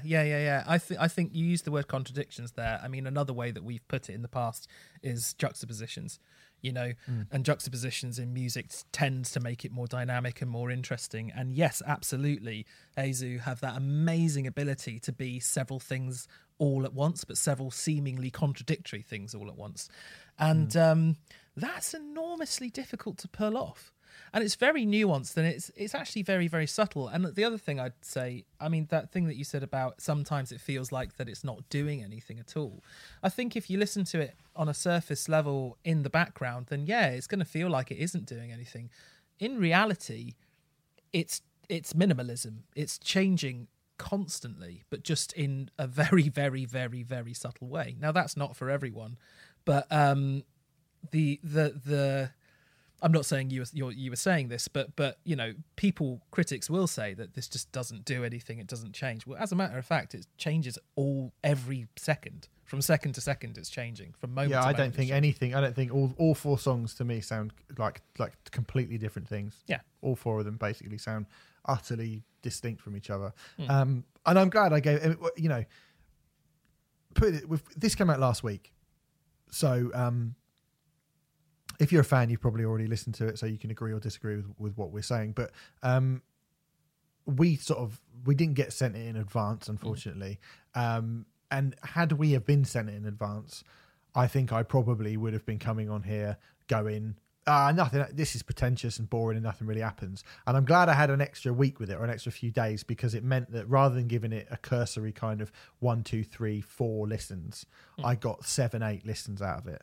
And I think getting 7 or 8 listens out of it, it was by about the sort of 5th listen where I went, I actually really like this. And by the 6th listen, I was like, I love this. And now I've been listening to it even when I haven't needed to listen to it for sort of review purposes, and I think I will continue to listen to it because I think it's really, really good. Fantastic. I'm really glad we waited a week then, because you might have made me cry. I think I probably would have mugged it off a bit, and but it would have been me when I would have been the one who looked like an idiot, because then I probably would have either never listened to it again or listened to it and gone, fuck. Like I did with the Black Futures album. I mean, that's probably the one time. I think people last week were going, what's the one album that you... I mean, I remember we got Black Futures album about 3 days before we reviewed it, and I was sort of initially disappointed because I thought they were really exciting live and the album didn't quite do it as much for me. And then a week later, having listened to the album more, I was like, oh no, it is really good. It's really fucking good. Knobhead. Not that that's that like this, but I will say just quickly, I did mention that I don't think this is the greatest starting point for Heizu, to be totally honest. I would fully recommend Every Day I Get Closer to the Light From Which I Came if you want a starting point, and then maybe move on to this, or something like Conqueror is fantastic. That debut album, Heizu, is really, really good, the self-titled one. But this is awesome, because Heizu are awesome. I mean, for me... at the moment, it's one of the weakest things in his catalogue, in my opinion, but I still think it's great. So there you go. There you go. All right, it's called Never. It's by Heizu, and it is out right now. It's been out a week as well. This is out this week. This is the first thing we've reviewed. It was actually released on the day that our podcast is released. It's the second album from the Baltimore-based hardcore band Sharptooth. The album is called Transitional Forms. Now, listen... I'd never listened to Sharptooth before. I didn't listen to their debut album, Clever Girl, which came out in 2017. So I'm not going to be able to give you much in the way of look how much better they are now. Look how much they've improved in 3 years or whatever. We can't really do that. I don't know if you can do that, Renfrey? No, I haven't heard this. Okay. So neither of us heard this first record, but we have heard Transitional Forms. And I've got to say... I really like this. You probably, once we describe what this is, no one's going to be too shocked to learn that I like the heavy band. Do you know what I mean? This is the most obvious. Steve is going to love this that I've ever heard. I think, yeah. It's hardcore by way of that same sort of stomp and crush that Knock Loose, being the kind of big band at the moment. I think Knock Loose do that if you like that. That kind of very, very, I was going to say metallic hardcore, but that makes it sound like something else. Metalcore also makes it sound like something else. I don't really know what the word is I'm looking for, but basically it's really good. It's a kind of very destructive type of hardcore, and it's... Do you think Employed to Serve is a good shout? Employed to Serve is a good shout as well. Yeah, that kind of thing. It is heavy as shit. It features a commanding vocal performance from Lauren Cashin, who is absolutely fantastic on this record. She also has smarts, which I like. I'm going to read you a quote from her taken from the press release regarding the song The Grey. Over the years, I've noticed how uncomfortable people are with nuance, whether that be in public discourse or personally. It doesn't help that so many facets of our culture are presented in binaries. You're woke or you're cancelled. You have depression or you don't. You're a man or you're a woman. You're a Democrat or you're a Republican. But nothing in the world or in ourselves is absolute, and nothing changes when we are only acknowledging constructs as black or white and utterly immutable. True progress can only happen when we make a decision to step outside of this way of thinking and explore nuance. She goes on to say that The Grey is essentially about seeing things in several shades of grey as opposed to seeing everything in black and white, basically. And I think the key word there is nuance. You know, that's the sort of thing that personally I want to hear from metal front people. That's what all great art should be doing. Should be holding up a mirror to society and going, look, have a look at this. You know, it's a reflection of our times and something that we prattle on about all the bloody time on this show. And this isn't me going, this is great because Lauren agrees with me or anything like that. I think it's great because she's clearly assessed the issue, taken time to think about it, and then put out a point of view, which frankly a lot of people could probably do with taking on board, you know. And it just makes a really, I mean, we have discussed as well in how female voices in heavy music and, well, just generally, I think, seem to be the most pertinent and interesting at the moment. And that is, you know, quite likely if you suppress a group of people for long enough, they're going to have shit that they're angry about and that they want to write about. And it is just such a breath of fresh air to hear someone intelligent and express these things in such a fucking wicked and cool way. She also seems to agree with me regarding the proliferation of musicians with precisely fuck all to say in metal. So if you take opening songs, Say Nothing in the Absence of Content, I want to concentrate on the chorus and then to give context and then the final breakdown part as well. So the chorus goes, I'm going to yell until the vacuum rips my lungs. Hope you don't notice all the vacancy that's wrapped around my tongue. Don't worry, boys. You know it's better off this way. They cannot tear apart that what you did not create. And then the song goes into sort of a breakdown mosh call bit, right? I love this bit. Oh, it's so good. And she says, screams like, or well, says and then begins to scream. Now this is the part of the song where we're going to slow shit way down for you so you can all kill each other. It doesn't even matter what I'm saying here anyway. Can you even understand a fucking word I say? And then a very generic mosh call comes in and they just go, mosh call, generic mosh call. It must be nice to say nothing at all. And I'm just like, yes, yeah, that is 90% of metal these days. And the I love the irony that people are going to generically mosh call to that generic mosh call bit, and that's it's almost like taking the music to the people who are going to do that exact same thing. To like it's a very, very punk thing to do. Basically, it's like it's really clever and it's actually, fucking clever. It's yeah, funny as well. Isn't it is. It's if you're in on the joke, and I feel like we are in on the joke. I mean, not in a like you probably a bit more in a sneery way than me, but because that's probably I'm about to talk about how great their beatdown and breakdown parts are. Well, I will back that up, but yeah. But I mean, if you're in on the joke, like it's saying, you know, just going, well, I like hardcore and I like metal, so all of it's good.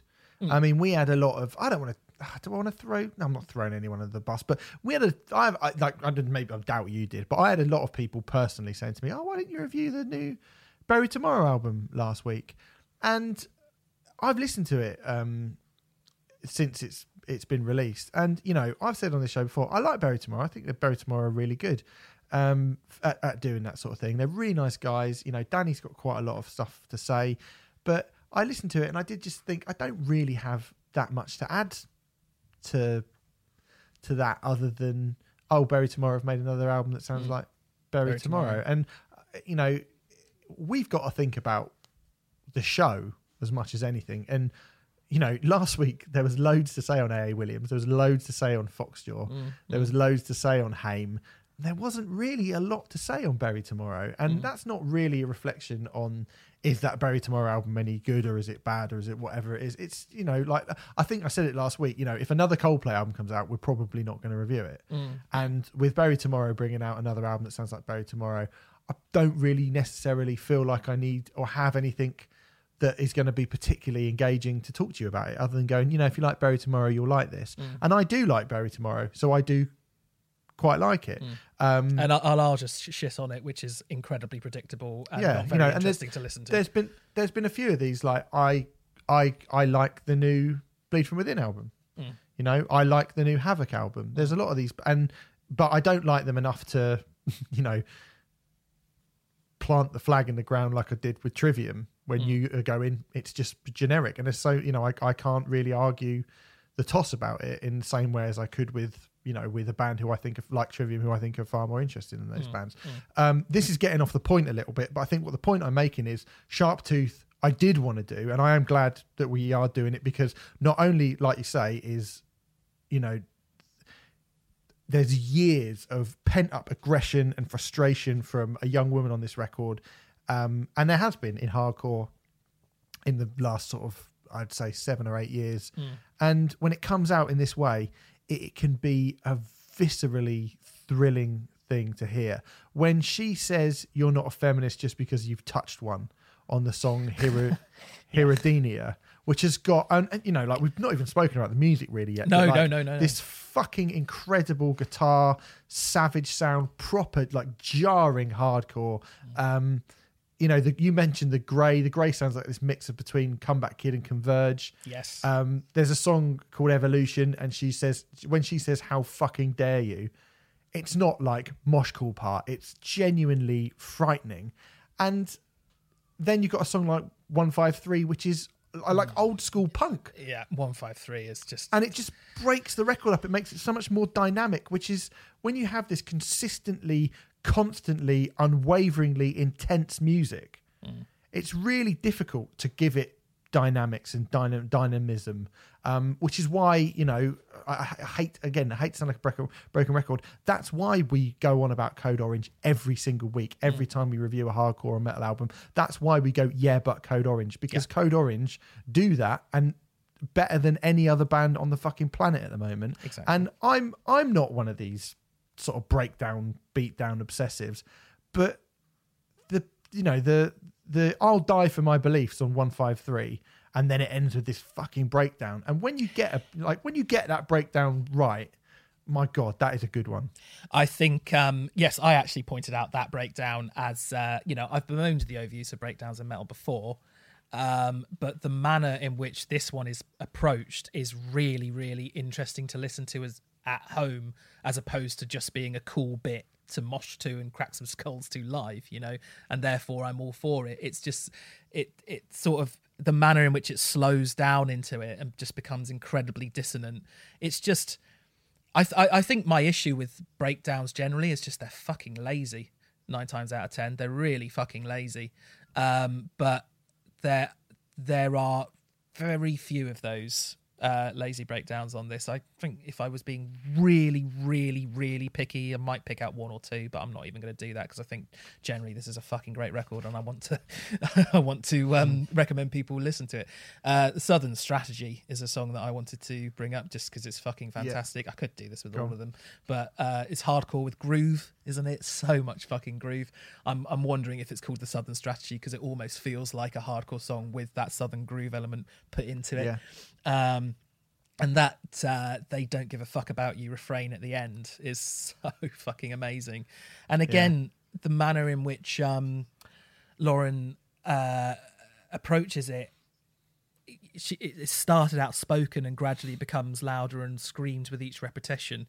I mean, a lesser metal front person would just scream it 4 times over, you know, or 6 times. I think it was 6 times over, you know. And this is what I mean. This is what we're talking about when we talk about dynamics and stuff like that. Sometimes it's just quite simple shit like that.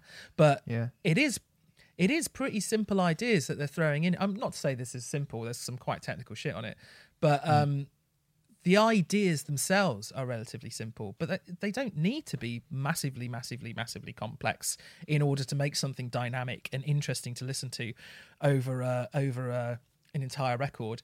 It is a short album. It's just over half an hour long, but I mean, it's one of those ones that like it ends and then you just like press play on that again. I mean, it's for sure. fucking great. I mean, here's when I realised that I thought, okay, this is a level up from the standard bands of this ilk that we get. The last song's called Nevertheless She Persisted, right? Yes. And it's got clean vocals, really kind of, dare I say it, kind of blackened atmospheric bits going on. Well, a treble picked guitar part that could have come straight out of a Mono song, I was going to say. But yeah, Mono or that black metal thing. I think it's more Mono than black metal. But yeah, I understand what you're saying. Maybe you'd probably know that better than me. But I mean, you know, we have spoken a lot. I mean, particularly you have had a big fucking queen bee-sized bee in your bonnet regarding metal bands who will do an album and it be super intense all the way through, and then they'll throw in the sort of atmospheric thing at the end. Yeah. But do you know what I mean? They'll do something different to show, look how eclectic we are. But because they've been so varied throughout the whole album, Yeah, exactly. this doesn't feel like, oh, they're trying a new trick to just prove to people how different the album is. It isn't. It is different from the rest of the records. Yes. But yes. because you've got, like I mentioned, Converge and Comeback Kid, there is a bit on, I mean, there's one bit, Mean Brain has got a really similar riff to Leatherneck by Every Time I Die. Do you know that song? It sounds, I mean, and that's not a bad thing at all. Like, obviously there's only so many riffs that you can come up with in the world. But that one I was like, fucking hell, it really sounds like something. And I was like, oh, it's Leatherneck by Every Time I Die. So, you're thinking about the bands we've mentioned, Converge, Every Time I Die, Comeback Kid, Employed to Serve. I would say even at 153, there's a point where it's like, well, this could be a Madball or even early kind of Bad Religion. Like it goes into that kind of 80s harsh circle jerksy pace and stuff as well. It kicks in and kicks off just like boom, and you're in. And it means that because it traverses all these different like paces and styles and all this different stuff, that by the time you get to Nevertheless She Persisted and you have this very, very much broader, bigger sounding track, you don't think, oh god, they've done that thing again. You just think, oh yeah, I'm not even, I am surprised by the sound, but I'm not surprised that they've tried something at the end. Because why wouldn't they? It sounds like a final track, but then at the same time, it, like you say, there's been so much variety. I mean, you mentioned the clean singing, but it's not the first time clean singing pops up in the record. There's little snatches of it here and there throughout. It is. It's never as melodious as that, though, is it? No, true. But there are those moments scattered throughout a little bit. I mean, I would say I would love to hear more of the clean singing on future releases. I think that could be incorporated in a really fucking cool way, because she does have an excellent voice. I mean, in both senses. Jesus Christ, when she's angry, fucking hell, it's absolutely brutal. That the Nevertheless She Persisted ends with an almighty ferocious scream, and it's just, yeah, I guess this is what I want from my like really, really heavy music, and I feel like this is the kind of thing that should be championed over a lot of the bands that do get championed. You had to bite your tongue not to say Bury Tomorrow then, didn't you, after I was being nice to them? I did, yeah.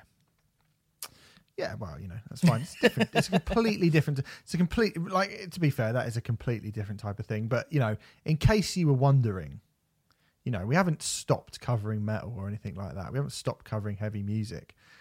I just think we need to have something to talk about if we're going to cover these bands.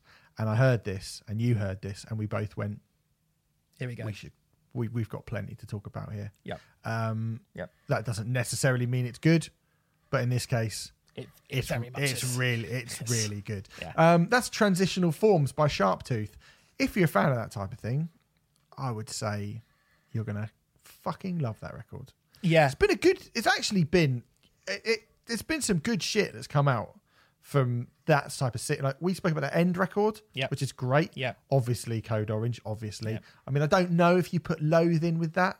I'm not really sure, but if you do, then that's really good as well. Just having a look. What else? There's a Iris that came out not so long ago. Yeah. Is really good as well.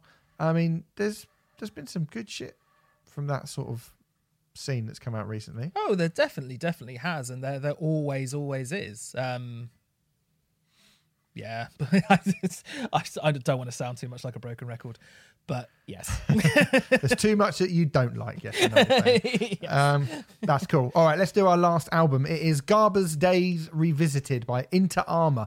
A bit of a stopgap, I guess, from the sort of American post-blackened metal band, featuring some very, very bold choices for the band to cover. Their album that came out last year, Soul for English, which we reviewed, was good, really good, I thought.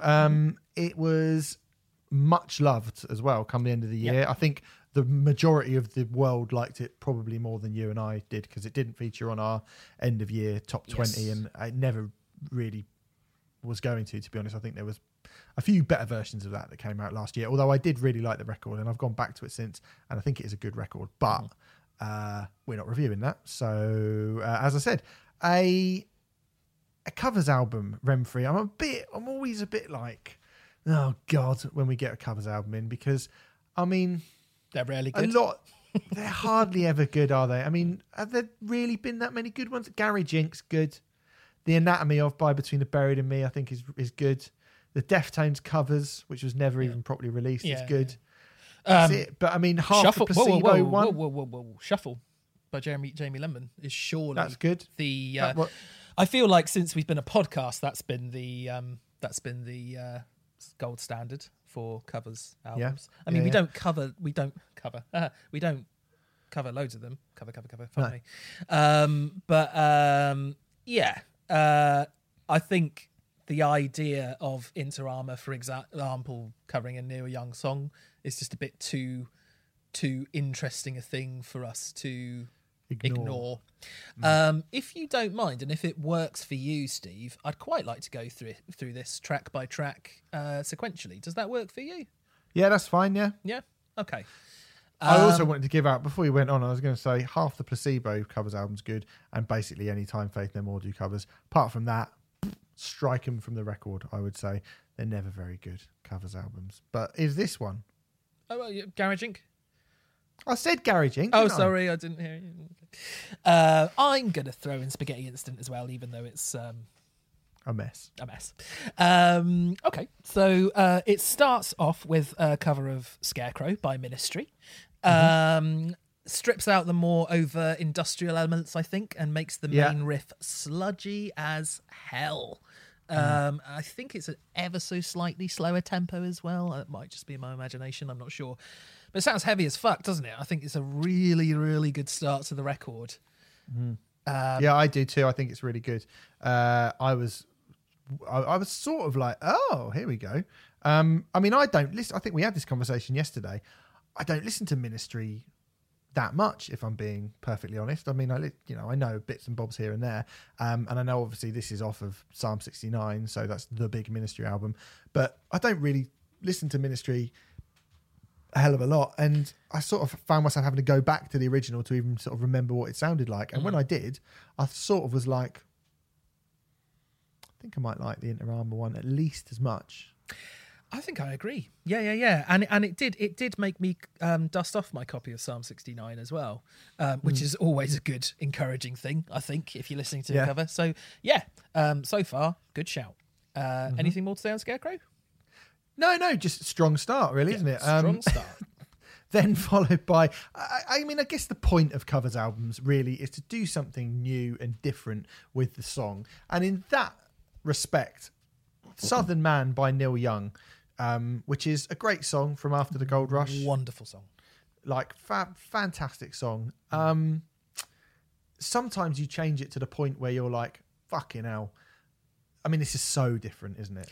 So, when this initially came, so I love Neil Young and I love After the Gold Rush. when this came in, and maybe this Neil Young cover was the one I was most sort of worried about. It starts very, very differently. I think the way that they make that, I mean, it doesn't sound like a riff in the Neil Young original, but they make it a riff, and I think it sounds really cool. I think it has a distorted guitar thing that's beefed up in the same manner that Metallica's cover of Thin Lizzy's Whiskey in the Jar is, or something like that, and it sounds really, really good.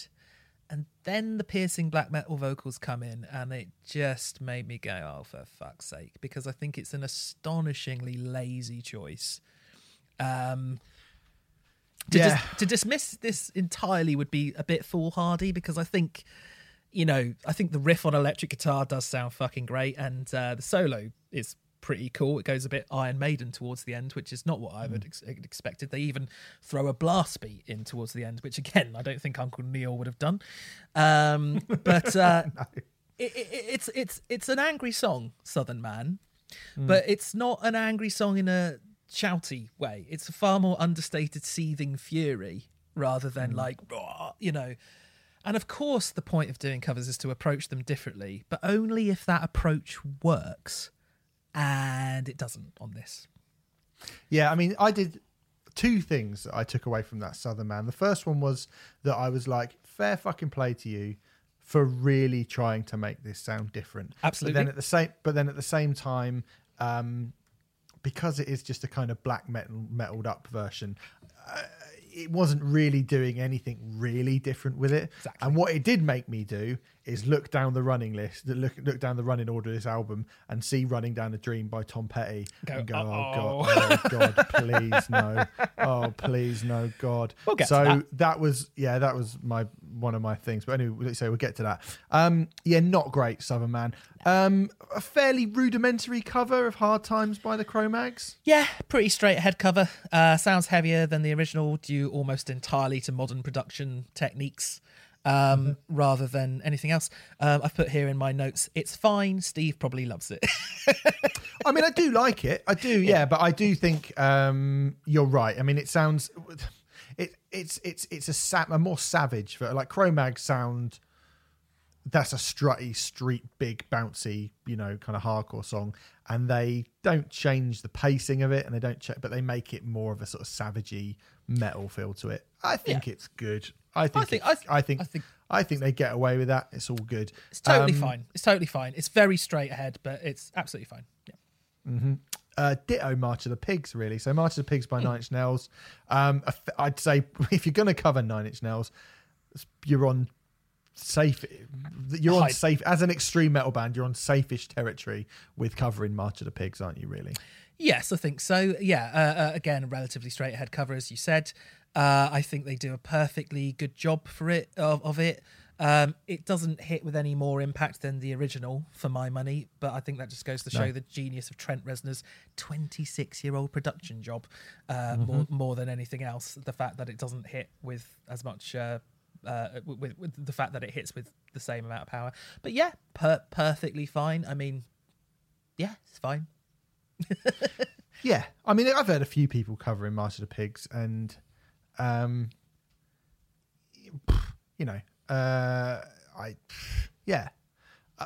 they do the same thing with it every time.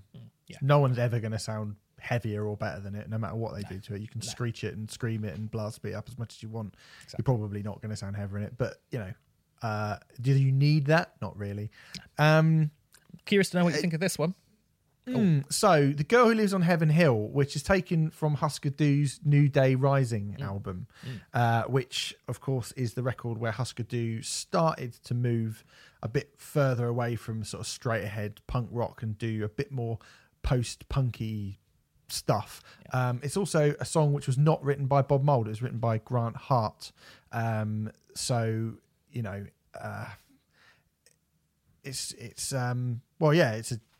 Most Husker Du songs are written by Bob Mould. This one isn't. It's a good song.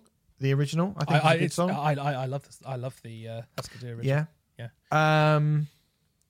Again, I don't know that screeching the fuck out of it gives it much. I mean, I think even more than for me, and you probably disagree with this, but even more for me than Southern Man, I just thought this feels like quite a lazy choice of, not lazy choice of cover, but a lazy, if you're going to do something different with it, that's quite a lazy way to do something different with it, I thought. I understand what you're saying. I was a bit worried about this one because I really do like the original. I thought it worked. I was surprised. I thought it worked just because by adding the blackened element, it is quite a punky song, the original, and it kind of turns it into a black and roll kind of song in the manner of, say, Entombed or Kvelertak. And I went into it sort of wincing a bit, but then I was sort of pleasantly surprised. I don't love it, and I certainly prefer the original, but I'm like, yeah. It gets more of a pass than Southern Man does for me personally. Okay, yeah, I wasn't keen. I mean, that was sort of, I wasn't really keen on that because, again, it's like, I don't know, Southern Man is at least a long way away from the original. Do you know what I mean? Yes. Whereas this was like, we can just go like make it a bit faster and screamier. And True. yeah, I can see the kind of Entombed comparison a little bit, but I think that might be a little bit more via luck than judgment. I'm not slagging off Inter Armour as musicians or anything, but that didn't initially strike me. In League with Satan, the cover of Venom is fucking great. I think that's brilliant. Now we're on really, really home turf here, aren't we? We're on really kind of, this should be a 2-yard tap in into an open goal, and it proves to be that because I think this is a really good cover. I like the Venom original. I think this is better personally, again due to the recording techniques. I mean, we might get a couple of black metal fans sort of throwing their toys out of the pram, but I think pretty much any cover of a Venom song sound better than the original just because the originals are recorded so badly. I have never been able to get on board with Venom purely because of the production. And it was just really nice to... I am familiar with In League with Satan by Venom, but it felt like listening to the song for the first time, and it was just like, oh yeah, it is a good song actually. But yeah, I mean that isn't as big a slight on Venom as I mean it to be. It is just the recordings of those Venom albums are fucking shit. They sound awful. They sounded bad at the time, and they came out in 1980. So but yeah, this is great. Like it. And then I sort of braced myself, I've got to be honest, having heard Southern Man, I braced myself for Running Down a Dream by Tom Petty, which is such a great song. Do you know what I mean? Song. Such a fucking great song. Even if you don't think you know it, you know it. You do. You definitely know it. I mean, yeah, you absolutely, you definitely know it. Remfry. Do you want to start with this or shall I? I'm happy to start with it. This is the equivalent of Alien Ant Farm's Smooth Criminal cover in that they've not done a single solitary thing to the song except turn the distortion up on it. It sounds great because it's a great song, but like Alien Ant Farm, it ends up being ultimately completely and utterly worthless. Yeah, I mean, Full Moon Fever is a record which I have been sort of had my dad used to play that a lot. My dad is massive Tom Petty fan, and Full Moon Fever is just wonderful. Such a brilliant record. It's got Won't Back Down on it. It's got Free Fallin' on it. Free Fallin', Facing the Crowd, Feel a Whole Lot Better. It's got loads of great songs in it, and this is one of them. This is one of them, and I listened to it and I was like, oh God, don't scream it. And I was like, oh good, he's not screaming it. Yeah. And then I did also go, maybe you should, maybe had you have black metaled it up a bit. I mean, it is like you say, it is just like, instead of that, it is just like, like that's about it really. Yeah, it's a great song and it's kind of nice to hear it done in the same way as Him did Wicked Game or whatever. Do you know what I mean? And I definitely don't hate it, but it's difficult. It's difficult to hate a song like Running Down a Dream. It really I think is. That's more testament to Tom Petty than it is to Inter Armour, to be totally honest. Yeah, but I mean, one of the things when we were talking about, we were saying yesterday, there are some songs I just think just don't cover that. Just probably don't cover that. I reckon you probably shouldn't cover that. And unfortunately, the last 2 tracks on this record are songs which I just cannot understand why you would need to cover them. I don't think they can be or need to be covered, really. So Running Down a Dream is not awful, but it is a little bit pointless, and it did make me sort of think, well, I'm glad Inter Armour like Tom Petty, and I'm glad they're having fun. Purple Rain, on the other hand, is a the lowest point in Inter Armour's career so far. I don't know why you would cover Purple Rain. I'm going to use some rhetoric that goes against that ever so slightly a little bit later. But I mean, this cover in particular is just fucking appalling. It's absolutely appalling. I'm guessing the delivery is tongue in cheek. I don't really know. The vocals sound like Scott Stapp drunk. Even if this is a joke, it's one with a 7-minute, 53-second punchline. Not really changed the sort of composition or the pacing or anything. Again, it's just like, let's turn the guitar up a bit and let's kind of grizzle the vocals rather than sort of sing them. Because again, you ain't Prince, are you? Like none of you are. Like, so why are you? It's really odd to me that bands would. I mean, if I was in a band and we were doing a covers record, I would stray so far from covering anything iconic. I mean, even if I was like, we want to do a Metallica cover, right? And it's hard work if you wanted to do a Metallica cover. Yeah. But pick something from, you'd pick like Ronnie. Do you know what I mean? From Load. Or you'd like pick something from, do one of their songs that no one ever talks about or thinks about. Don't do Enter Sandman. Don't do Head Like a Hole. Don't do Man in the Mirror. Don't do Imagine. Like, do you remember Perfect Circle covered Imagine? It's just like, why are you doing that to yourself? Well, I do. I mean, I do think there are examples where that go against that. I mean, Tori Amos spells a few, yeah. Was it Tori Rain in Blood? Yeah, sorry, I'm getting confused. Tori Amos, Rain in Blood. Who was the female singer-songwriter who did Smells Like Teen Spirit? Really interesting version of it. I don't know. I'm not sure. I don't think I've ever. Well, fuck it. I'll throw in. I mean, Arcane Roots doing "Smells Like Teen Spirit" I think is absolutely phenomenal. For example, so I don't know if I fully agree with that rhetoric, and also, and I'm curious to know what you thought about this. I sent you a cover yesterday because we talked about this a little bit privately. I sent you a cover of Mutoid Man. Covering Purple Rain with John Baisley.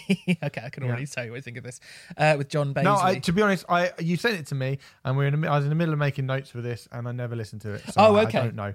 Sorry. That's fine. That is a great cover. And I think it's approached in the same manner. It is tongue in cheek, but they do something like it starts ahead as a straight cover, and then they go into something like totally different. And actually, I think I saw Mutoid Man, and I think they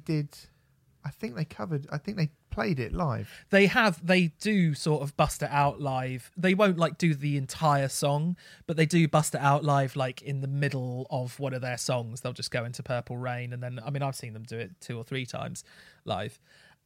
This, the cover on it's 2 Minutes to Late Night, this sort of YouTube kind of black metal version of, I don't know, those American chat shows, Conan O'Brien or something like that. That is actually really good. It's actually really good, that cover. So I would say that it is possible to cover these songs, but fuck me, you have to be really fucking good if you're going to do it. And, Mutoid Man is Stephen Brodsky from Cave In and Ben Collar from Converge. Those musicians are really fucking good. And I think covers albums often show the real kind of ability of artists, and I think Inter Armour have overstretched by going for Purple Rain, and I think it's really fucking obvious from this cover. Really obvious. It also raised the point for me is like, in this day and age, with the internet and so on and so forth, and like bands can record a cover. I mean, there's been quite a few of these covers in lockdown and so on and so forth, just being like, oh my god, uploaded to the loads, internet. fucking loads, yeah. It does sort of beg the point. Is there much point in the covers album these days? When if you want to do a cover and just chuck it out on the internet, you can do that. You know, is there really, unless you're doing a Jamie Lenman from Shuffle, where like every song is so different to the original, or you may not have even heard the original because some of them are so obscure that it does feel like a new record. Is there really any point? Like when you can just record a cover and whack it up on YouTube? I don't know. Well, I've always sort of thought that covers albums were exercises in, you know, having a laugh with your mates, which is fine, and or filling some sort of record company quota. I don't think there's many times where you could consider a covers album being a sort of integral part of a band's discography. I'd say something like Garage Inc. is very, very rare. Do you know what I mean? Whereas you look at I think Garage Inc. is a really great record, like full stop. I mean, Garage Inc. has its ups and downs, though. Let's face it. Of course, yeah. I mean, I think you're never going to get one that is 100% consistent because I just don't think you don't think you are. I think people have a tendency to, like you say, overstretch themselves or to, you know, deliberately go out their way to do something, you know, wacky and different, or to pick something so obvious and play it straight that you just go, what's the point? Yeah. I mean, even with, like, you know, Whiskey in the Jar by Metallica is a fucking great cover. Yeah. It's a great cover of a really, really well-known song. If it didn't exist, you wouldn't be clambering over the world to get it, would you? Do you know what I mean? You've got Thin Lizzy doing Whiskey in a Jar. You don't need it. It's great. It's there. It's good. But, you know, you don't need that when the Thin Lizzy version is around. And even the Thin Lizzy version is a cover. So, do you know what I mean? It's a cover of a, it's a cover of a cover. Yeah. I think this is all right for the most part. You know, there's some pretty good stuff on it. I'm not going to, I mean, to be honest with you, with the exception of In League with Satan, which I think is, and Scarecrow, which are the two sort of standout songs on here, which feel like they're most comfortable. I think they're comfortable doing March of the Pigs as well, and probably comfortable doing Hard Times. I think they're comfortable doing those songs. I don't necessarily need that version of Hard Times. I don't need that version of March of the Pigs. But Scarecrow and In League with Satan, I think, are both good. Everything else, I don't need, to be honest. Unfortunately, it's just kind of shown up that Inter Armour are just not very good at being a very diverse band. Sorry. There you go. Not my words, Lynn. That is Garber's Days Revisited by Inter Armour.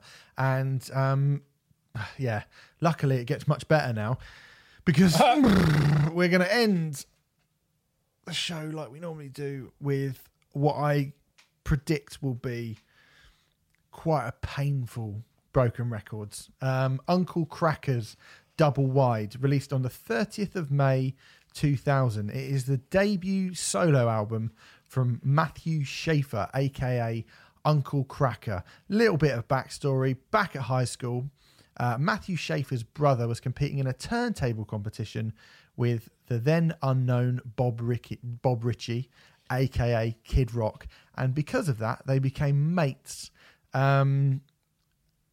Kid Rock asked Schaefer to become the turntablist in the Twisted Brown Trucker Band, which is Kid Rock's backing band, and he did, and thus set in motion. Despite him having no turntable experience at the time, and thus set in motion a chain of events that surely contributed to some of the worst crimes in musical history. With the success of Kid Rock's albums Devil Without a Cause and The History of Rock, which were both massive albums back in the day, Uncle Kracker decided to release his solo album because, well, why wouldn't anyone want that? I mean, obviously he did. That was surely what the world was calling out for. Kid Rock co-produced this record along with a gentleman called Michael Bradford, who has production credits on the soundtrack to both American Pie 2 and Sweet Home Alabama with Reese Witherspoon. He also did Blackout by Head PE, Weird Revolution by the Butthole Surfers, Rapture of the Deep by Deep Purple, and Disney's Superstar Hits. That's some serious range that Michael Bradford has got there. He's also worked with the likes of Ringo Starr, Madonna, Terence Trent D'Arby, Cooler Shaker, New Radicals, Run DMC, and Dave Stewart. So, like I say, mixed bag. Range. He's got, range. Yeah, definitely range. The album was recorded on tour, on their tour bus, on the Kid Rock tour bus, in various parking lots and arena backstage areas across America, with the intention of melding the country stylings that were the band's background with the oh so popular at the time hip hop rock crossover stylings. On release, it reached number 7 on the US Billboard Top 200 and has gone on to sell 2 million copies in America. So presumably, Renfrey, this is the sort of thing that, much like we discussed last year with Hootie and the Blowfish, was only really a kind of big deal in America, right?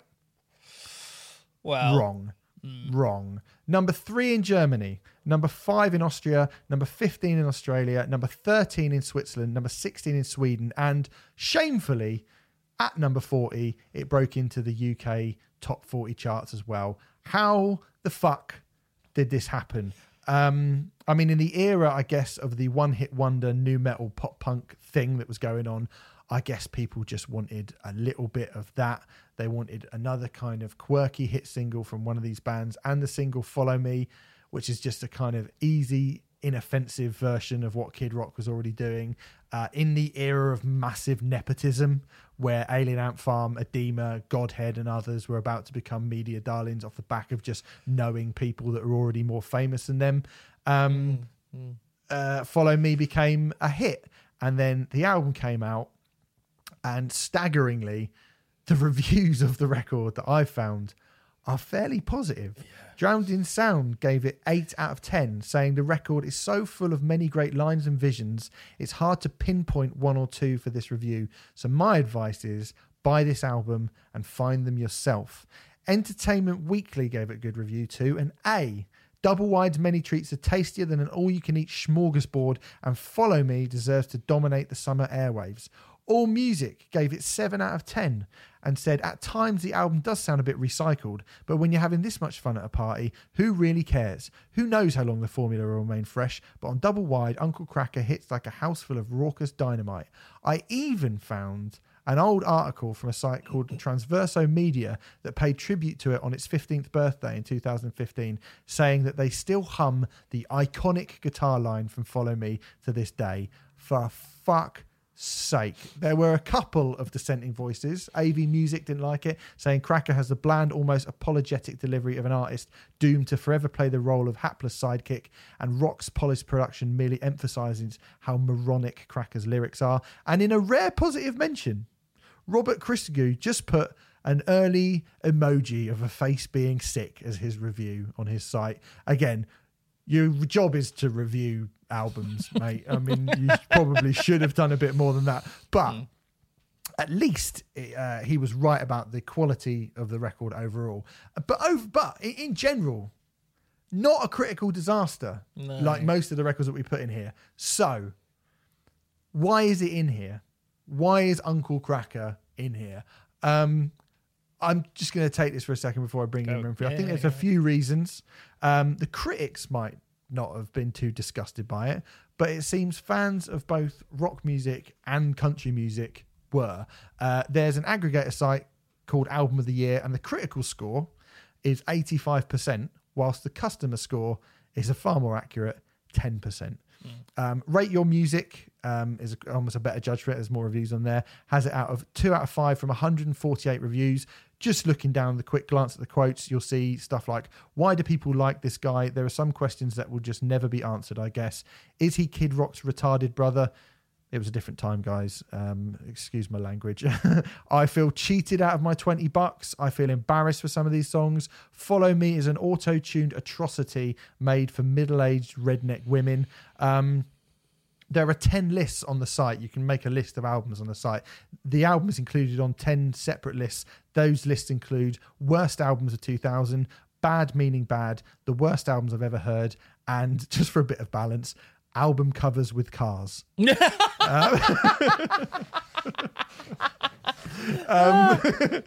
Which, love album covers with cars. On Sputnik Music, it has a score of 2.3 out of 5. Over a mere 22 ratings, most of them giving it no more than 2, but then there is one dude out of them that bumped that score up by giving it a 5 out of 5 classic rating. The last rating was last year, and it gives it 0.0 out of 5. So that's kind of where we are with that record, and it's that kind of long-term opinion of this record, I think, which has seen it enter into the pantheon of broken records. I actually forgot to read out the list, but I'll do that at the end, and then we can work out where it is. Sorry about that. But it's just that I wanted to get into this because I fucking hate this piece of shit, Remfry. I hate this fucking album so much. Yes. Yes, so do I. Where do we start? Let's start at the intro. Let's start at the beginning. The intro is called Intro. It is an exchange between Kid Rock and Mr. Cracker, in which Kid Rock is sending his young protege out into the world. Cracker has a crisis of conscience and asks, "What if I don't make it?" To which Mr. Rock replies, "Fuck what, and tell If to suck my dick." Hilarious. Good advice. Mr. Rock also suggests that Mr. Cracker's success is a given, which must have been a bit of singing the tale for Mr. Cracker with his one-hit wonder over a 20-year career. And Mr. Rock... 2 million albums sold. Well, that's a good point. Depressingly. Mr. Rock then signs off with a joke of sorts, saying, "Now remember the most important thing I taught ya. When it gets crazy out there with the money and the girls and the fame, make sure you pinch it at the top before you roll it down." Fetch me a nurse, Steve. I believe my sides are splitting through Hilarious. laughter. Yeah. We're 90 seconds into this album. I've already taken against it in vehement fashion. I mean, who on earth listens to a track like Intro and thinks, "Oh, this is going to be good," or this is going to be a good start to the record? Yeah. You told me in a private conversation before I listened to this record that we might have a contender to beat Methods of Mayhem. I was going to get to that in a bit, but go on. Yeah. Now, forgive me for saying so, Steve, but occasionally you have a tendency to exaggerate things, in my opinion. After hearing this, I shall never doubt you again, Steve, and I would like to publicly apologise for ever doubting you. After Intro, after that exchange between Mr. Rock and Mr. Cracker, you would expect a world-changing belter of a track to come in, which is going to melt your face or just be absolute pure gold. But instead, we get Better Days, which sounds like it was recorded on a cheap Casio keyboard, as does the entire record. It's mid-tempo, country and western tinged twaddle that sounds like it was literally written as it was being recorded. I think the sheer audacity of introducing your album by insinuating that Uncle Cracker has this successful recording career in the bag. I appreciate that this album did do very, very well. I mean, but it makes Kanye West look humble, It's just awful. It's so bad. This album sounds so cheap. It sounds like Muzak. I mean, Follow Me, the hit single, sounds like Smash Mouth and Matchbox 20 combined, and yet somehow manages to sound even worse than both of those bands. I don't know how he does it, but it's absolutely awful crap. It's awful. I absolutely hate it. I mean, yeah, you're right. Better Days is terrible, and then you've got Kid Rock grunting over What You Looking At, which is so bad. I mean, the first two, but the thing is that, Follow Me is the big hit on this album, and it starts off, you just go, what an arrogant prick. Then you go, what a shit sounding piece of shit. And then you're like, there's your mate who's more famous than you fronting the fucking song and just like grunting all at everyone. And then you get to the big hit, and it's absolutely that song is terrible. It's awful. It is terrible. In what fucking world that auto-tuned bland... Do you know what it sounds like? Have you ever seen Basketball? The South Yes. Park guys Yeah, doing. yeah. But there's this like country, but what would you do? You know that kind Yes. of stuff. It sounds like this. It sounds like they have done a joke. I mean, the next song, Heaven, sounds like fucking that crossed with Parappa the Rapper. And you know, we're only into like 5 songs, and I was just like, please stop, please, God, stop this album straight away. I mean, I they start. had to listen to this album in 3 sittings. Yeah, they start the song Steaks and Shrimp by going, clap your hands to the beat, we don't stop. I mean, at the end, and then it ends with them going, bitch, like ICP. And I just think, this is all of the worst thing. I mean, this is why I think this is the worst. Like, I'm going to shout out now. Like, there's a song called Whiskey and Water, Run Off With Your Daughter, which has this bloody, what sounds like a synthesized harmonica behind it. And it's dire. It's dire. And if you're going to go at Uncle Kracker himself as well, he's hardly on the fucking record. Yeah. Kid Rock is on the record more than his cunt's on it, right? You know how Shaggy used to release a song and it would just be someone else singing, usually Sting these days, but it'd just be someone else singing it and he'd just go, Shaggy, Yeah. and then he's like he's gone, claimed it, like I said Shaggy, so it's my song. I mean, Shaggy's on his songs more than his cunt's on any of it. It's fucking terrible. This to me is a worse version of Methods of Mayhem because country music is rubbish, right? But that middle of the road country music is rubbish. And white blokes rapping is rubbish, right? I mean, at least Methods of Mayhem, yeah, the white blokes rapping mixed with industrial, and at least industrial music can be good. Country music can't be good. It's never good. I mean, this is country pop and bad rapping, and it's not even got the cred of people like George Clinton and Snop Doog, like Methods of Mayhem had on it. It's not even got that little bit of. I mean, you look at the people that are on it. It's Kid Rock all the fucking time.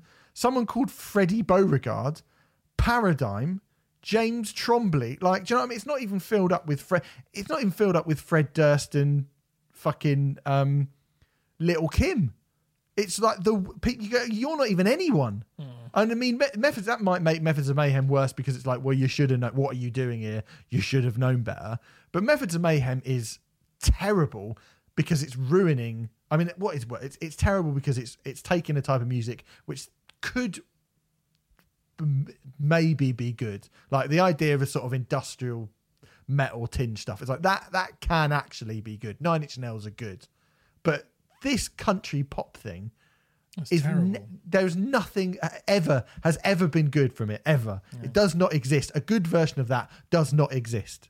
It's not possible to make that music good, and to mix that with like turn of the millennium rap rock by fat rednecks.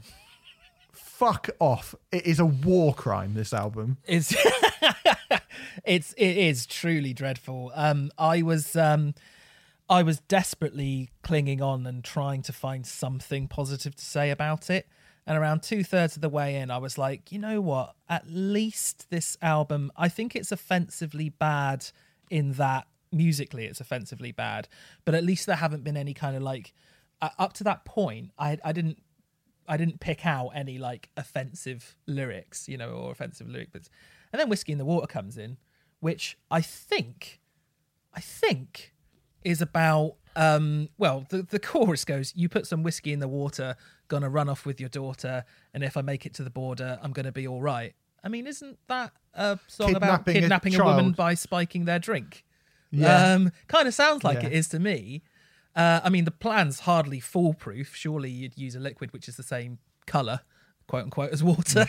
Not that I'm condoning that sort of behaviour or anything. I'm just pointing out that not only is it potentially outlining a kidnapping plot, but it's also outlining a potential kidnapping plot conceived by a fucking dumbass. But, and don't know. I should point out in the second verse, there's a line that suggests the protagonist in the song has taken the wrong path. And there is a tiny semblance of remorse in the third verse as the protagonist stares at the bottom of an empty glass and admits his future looks grim. But even then, he's remorseful because he keeps running away from his past as opposed to spiking a woman's drink and fucking kidnapping her. You know, he's basically remorseful because he's going to get caught. I mean, what the actual fuck? And this is, when I read up on it even further, it's even more sobering and even worse when you consider that in 2007, Schaefer was arrested for a second-degree sex offence charge. Yes. And released on $75,000 bond. I know I was going to bring this up after I mentioned that after this album, he actually released 5 more albums since, and the scores get lower and lower and lower the longer he gets into his career. Hence why I think people are now looking back at this and going, yeah, it was rubbish. But yes, you're right. A 26-year-old woman made claims against him in a nightclub. Apparently, he had to be forcibly removed from the situation because, by all accounts, he put his hand up the woman's skirt and she hit him for doing that. Fine. So he hit her back. What a cunt. Unbelievable cunt. And it gets worse as well, Renfrey. So he, in the aftermath of this, pleaded guilty to a lesser charge of Mr. Medina so that he didn't have to go on trial for sexual assault. He got a $1,500 fine and a 12-month suspended sentence. He said he regrets the incident, but he doesn't regret his reaction to being hit. That was the fucking incident, you cock. What do you think the incident is? Well, that was sounds like he's very remorseful, doesn't he? What a fucking wanker. Yeah, what does he think the incident was? Like, I know I don't regret punching that woman in the face. I don't regret doing that. But the incident, what I regret is I regret that I got hit. Well, he was... What a knob. I mean, yeah, I completely agree with you. The incident, technically, he was arrested on the second-degree sex offence. Now, I looked up... bit grotty, but I looked up the definition of a second-degree sex offence, and I found this on the website of James E. Crawford Jr. and Associates, which sounds very official to me. The victim must allege that the defendant committed the offence by some act of force or threat of force, and the victim is a mentally handicapped or otherwise disabled individual. Sometimes this crime is also charged against individuals who attempt to commit statutory rape. It is a felony. Which paints it in an even more grim picture. I mean, it just gets worse and worse and worse and worse, really, doesn't it? And look, as I said earlier on in the show, right, I am not going to like, there could be people that would do that who, and there probably are loads of people who have done stuff like that whose music I still listen to. But at the end of the day, no matter, we're only pointing this out because we've got a grudge against him because Double Wide is such a spectacularly bloody awful record, like with no redeeming features whatsoever. I think I would. I awful. actually think I would struggle to listen to an artist if they'd done that and then also not shown the remorse that they probably should have shown afterwards. I mean, it's a personal thing for everyone, and I don't make judgments with that sort of thing because we've discussed this a lot in the past. But I probably would struggle with that, to be honest. But yeah, there's just nothing. I mean, he released 2 albums after that whole incident. You know, in 2009 he released Happy Hour, in 2012 he released Midnight Special. He released a single this year on the 1st of May 2020. Do you know this? Did he? No, I didn't know that. I don't know if this is appropriate or not because, I mean, we've just talked about something, you know, not funny in the slightest. I mean, just to bring it out of the mire just a little bit and just laugh at this ridiculous tosspot for a moment. The song's called No Time to Be Sober. And it's about the current COVID epidemic. And I just thought... God. I'm just going to read... You know I like to do this. No. Just going to read the first verse, the chorus, and the second verse, because it is worth it. I'm at my local Winn-Dixie feeling kind of risky because I forgot my surgical mask, and it seems the town is with me because, man, the looks are shifty. I get from every person I pass... I'm just here to stock up on spirits and get a few things for my home, so please just someone tell me why all the toilet paper's gone. That's the first verse. What the fuck? the chorus is, "This ain't no time to be sober. This ain't no time to be sober. There's a place and there's a time and place to hide your face, and I got nothing but time to waste. This ain't no time to be sober." And then the second verse, I've had my fellow Zoom meetings, emotional eating since 5 o'clock till arriving round noon, just no time. And I swear this paranoia, man, it can destroy ya. Every time I cough, I swear that I'm through. I'm like 6 feet from my sanity, just trying to get back and figure out why Carol Baskin fed her husband to that cat. Yeah. I'm not being, we say things and we're usually with our tongue planted firmly in our cheek, but honestly, I would love Uncle Cracker to get coronavirus. I'd love it. Yeah. I'd love it. Yeah. I would pray for that.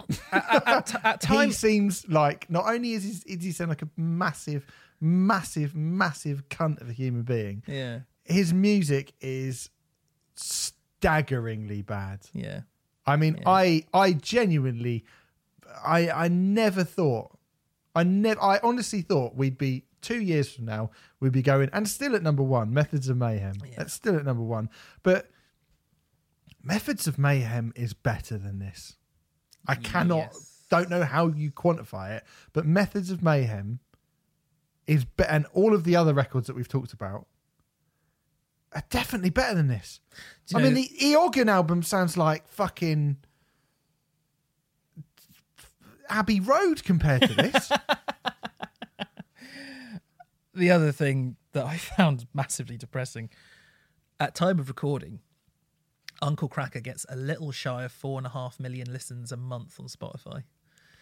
The last time I felt that despondent about a humanity at large was when Trump got elected. It's the same people. Awful. It's got to be the same people. Of course, it's the same people. It's just. It's absolutely every single angle that you look at this record from, every single one, it's an atrocious, obnoxious, toxic piece of shit. It's just awful, an absolute. Yeah. It's war crime. Yeah. I mean, I honestly like. God, even the fucking Towers of London, is a million miles away from this. 6 Feet Under, and I'm looking at the other albums and I'm like, they all seem good to me.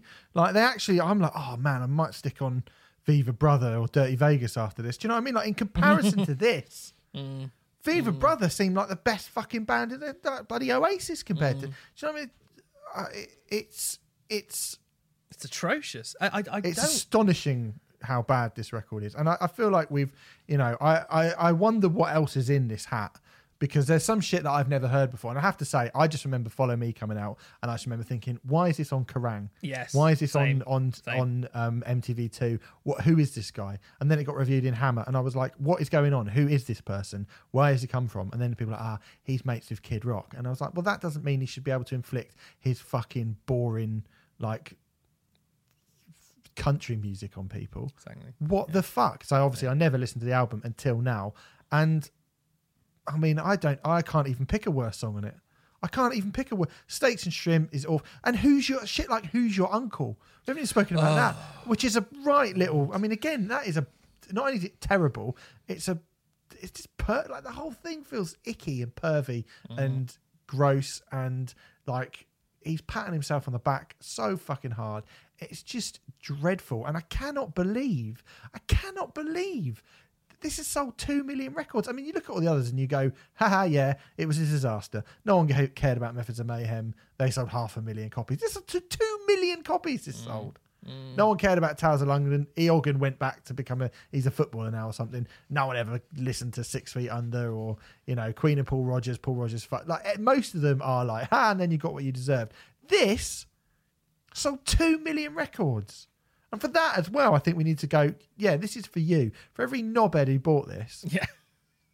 This is for you as well. For the 4.5 million people, well, it's not 4.5 million people, but for the 4.5 million listens he gets a month on Spotify still to this day, this is for you. It's an absolute atrocious piece of shit. It's awful. I'm just putting it in. I've just written it number one. Yeah. I mean, it's absolutely number one. And how can anything knock this off the top of the... How can anything knock this off? I don't know. You'd be like a snuff. We could be given like an audio of a snuff film, and I just think like I'd go, it's better than double wide. Do you know what I mean? It's like it seems that these people seem like nicer people than Uncle Kracker. Yeah. Just fucking horrendous. So the rundown: Bob Dylan self-portrait, Lou Reed and Metallica's Lulu, Lou Reed's Metal Machine music, Liz Phair's self-titled album, Lauryn Hill's MTV 2.0 Unplugged, William Shatner's The Transformed Man, Black and White Rainbows by Bush, new album's very good, Enemy, Streets in the Sky, Dirty Vegas' One, Viva Brothers, Famous First Words, Louis XIV, Slick Dogs and Ponies, Queen and Paul Rogers, The Cosmos Rocks, Richard Ashcroft's United Nations of Sound, Eoghan Quigg's self-titled debut, which is now actually only 5th on the list, which is pretty fucking mental. 6 Feet Under's Graveyard Classics Volume 2, Towers of London's Blood, Sweat and Towers, Methods of Mayhem self-titled debut album, and the debut album from Uncle Kracker, the worst record I think I may have ever heard in my entire fucking life. It's up there. And just a horrible person. Just a horrible thing. A horrible thing. Like a combination of all the worst possible, like a nightmare come to life. It's like an actual nightmare.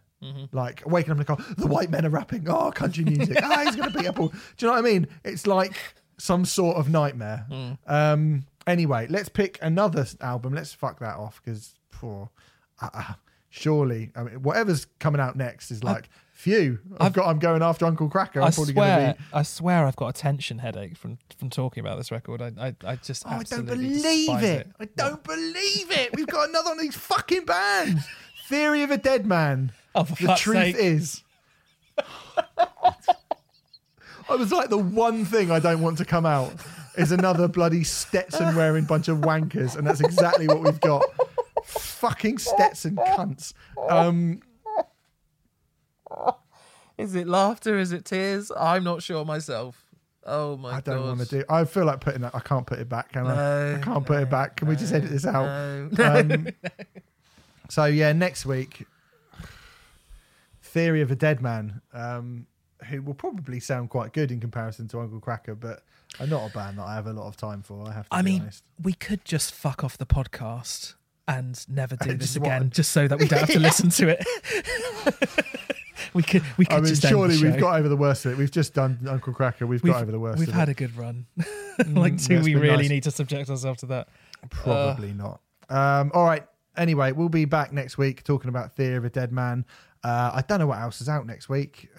We may do a catch-up show next week. I do a catch-up show. Yeah, fair enough. All right, well, lovely. Look, we'll see you next week. Thanks very much. Remember to go over and sign up for your courses at musicism.net and go over to patreon.com/Riot Act Podcast, where you can get our Scream Bloody Gore Riot Tears review right now. And if you feel like you want to give us a $5, you're going to be able to get Park Life on Monday, which I'm looking forward to listening to. It was good, that. Yeah, I thought it was really good.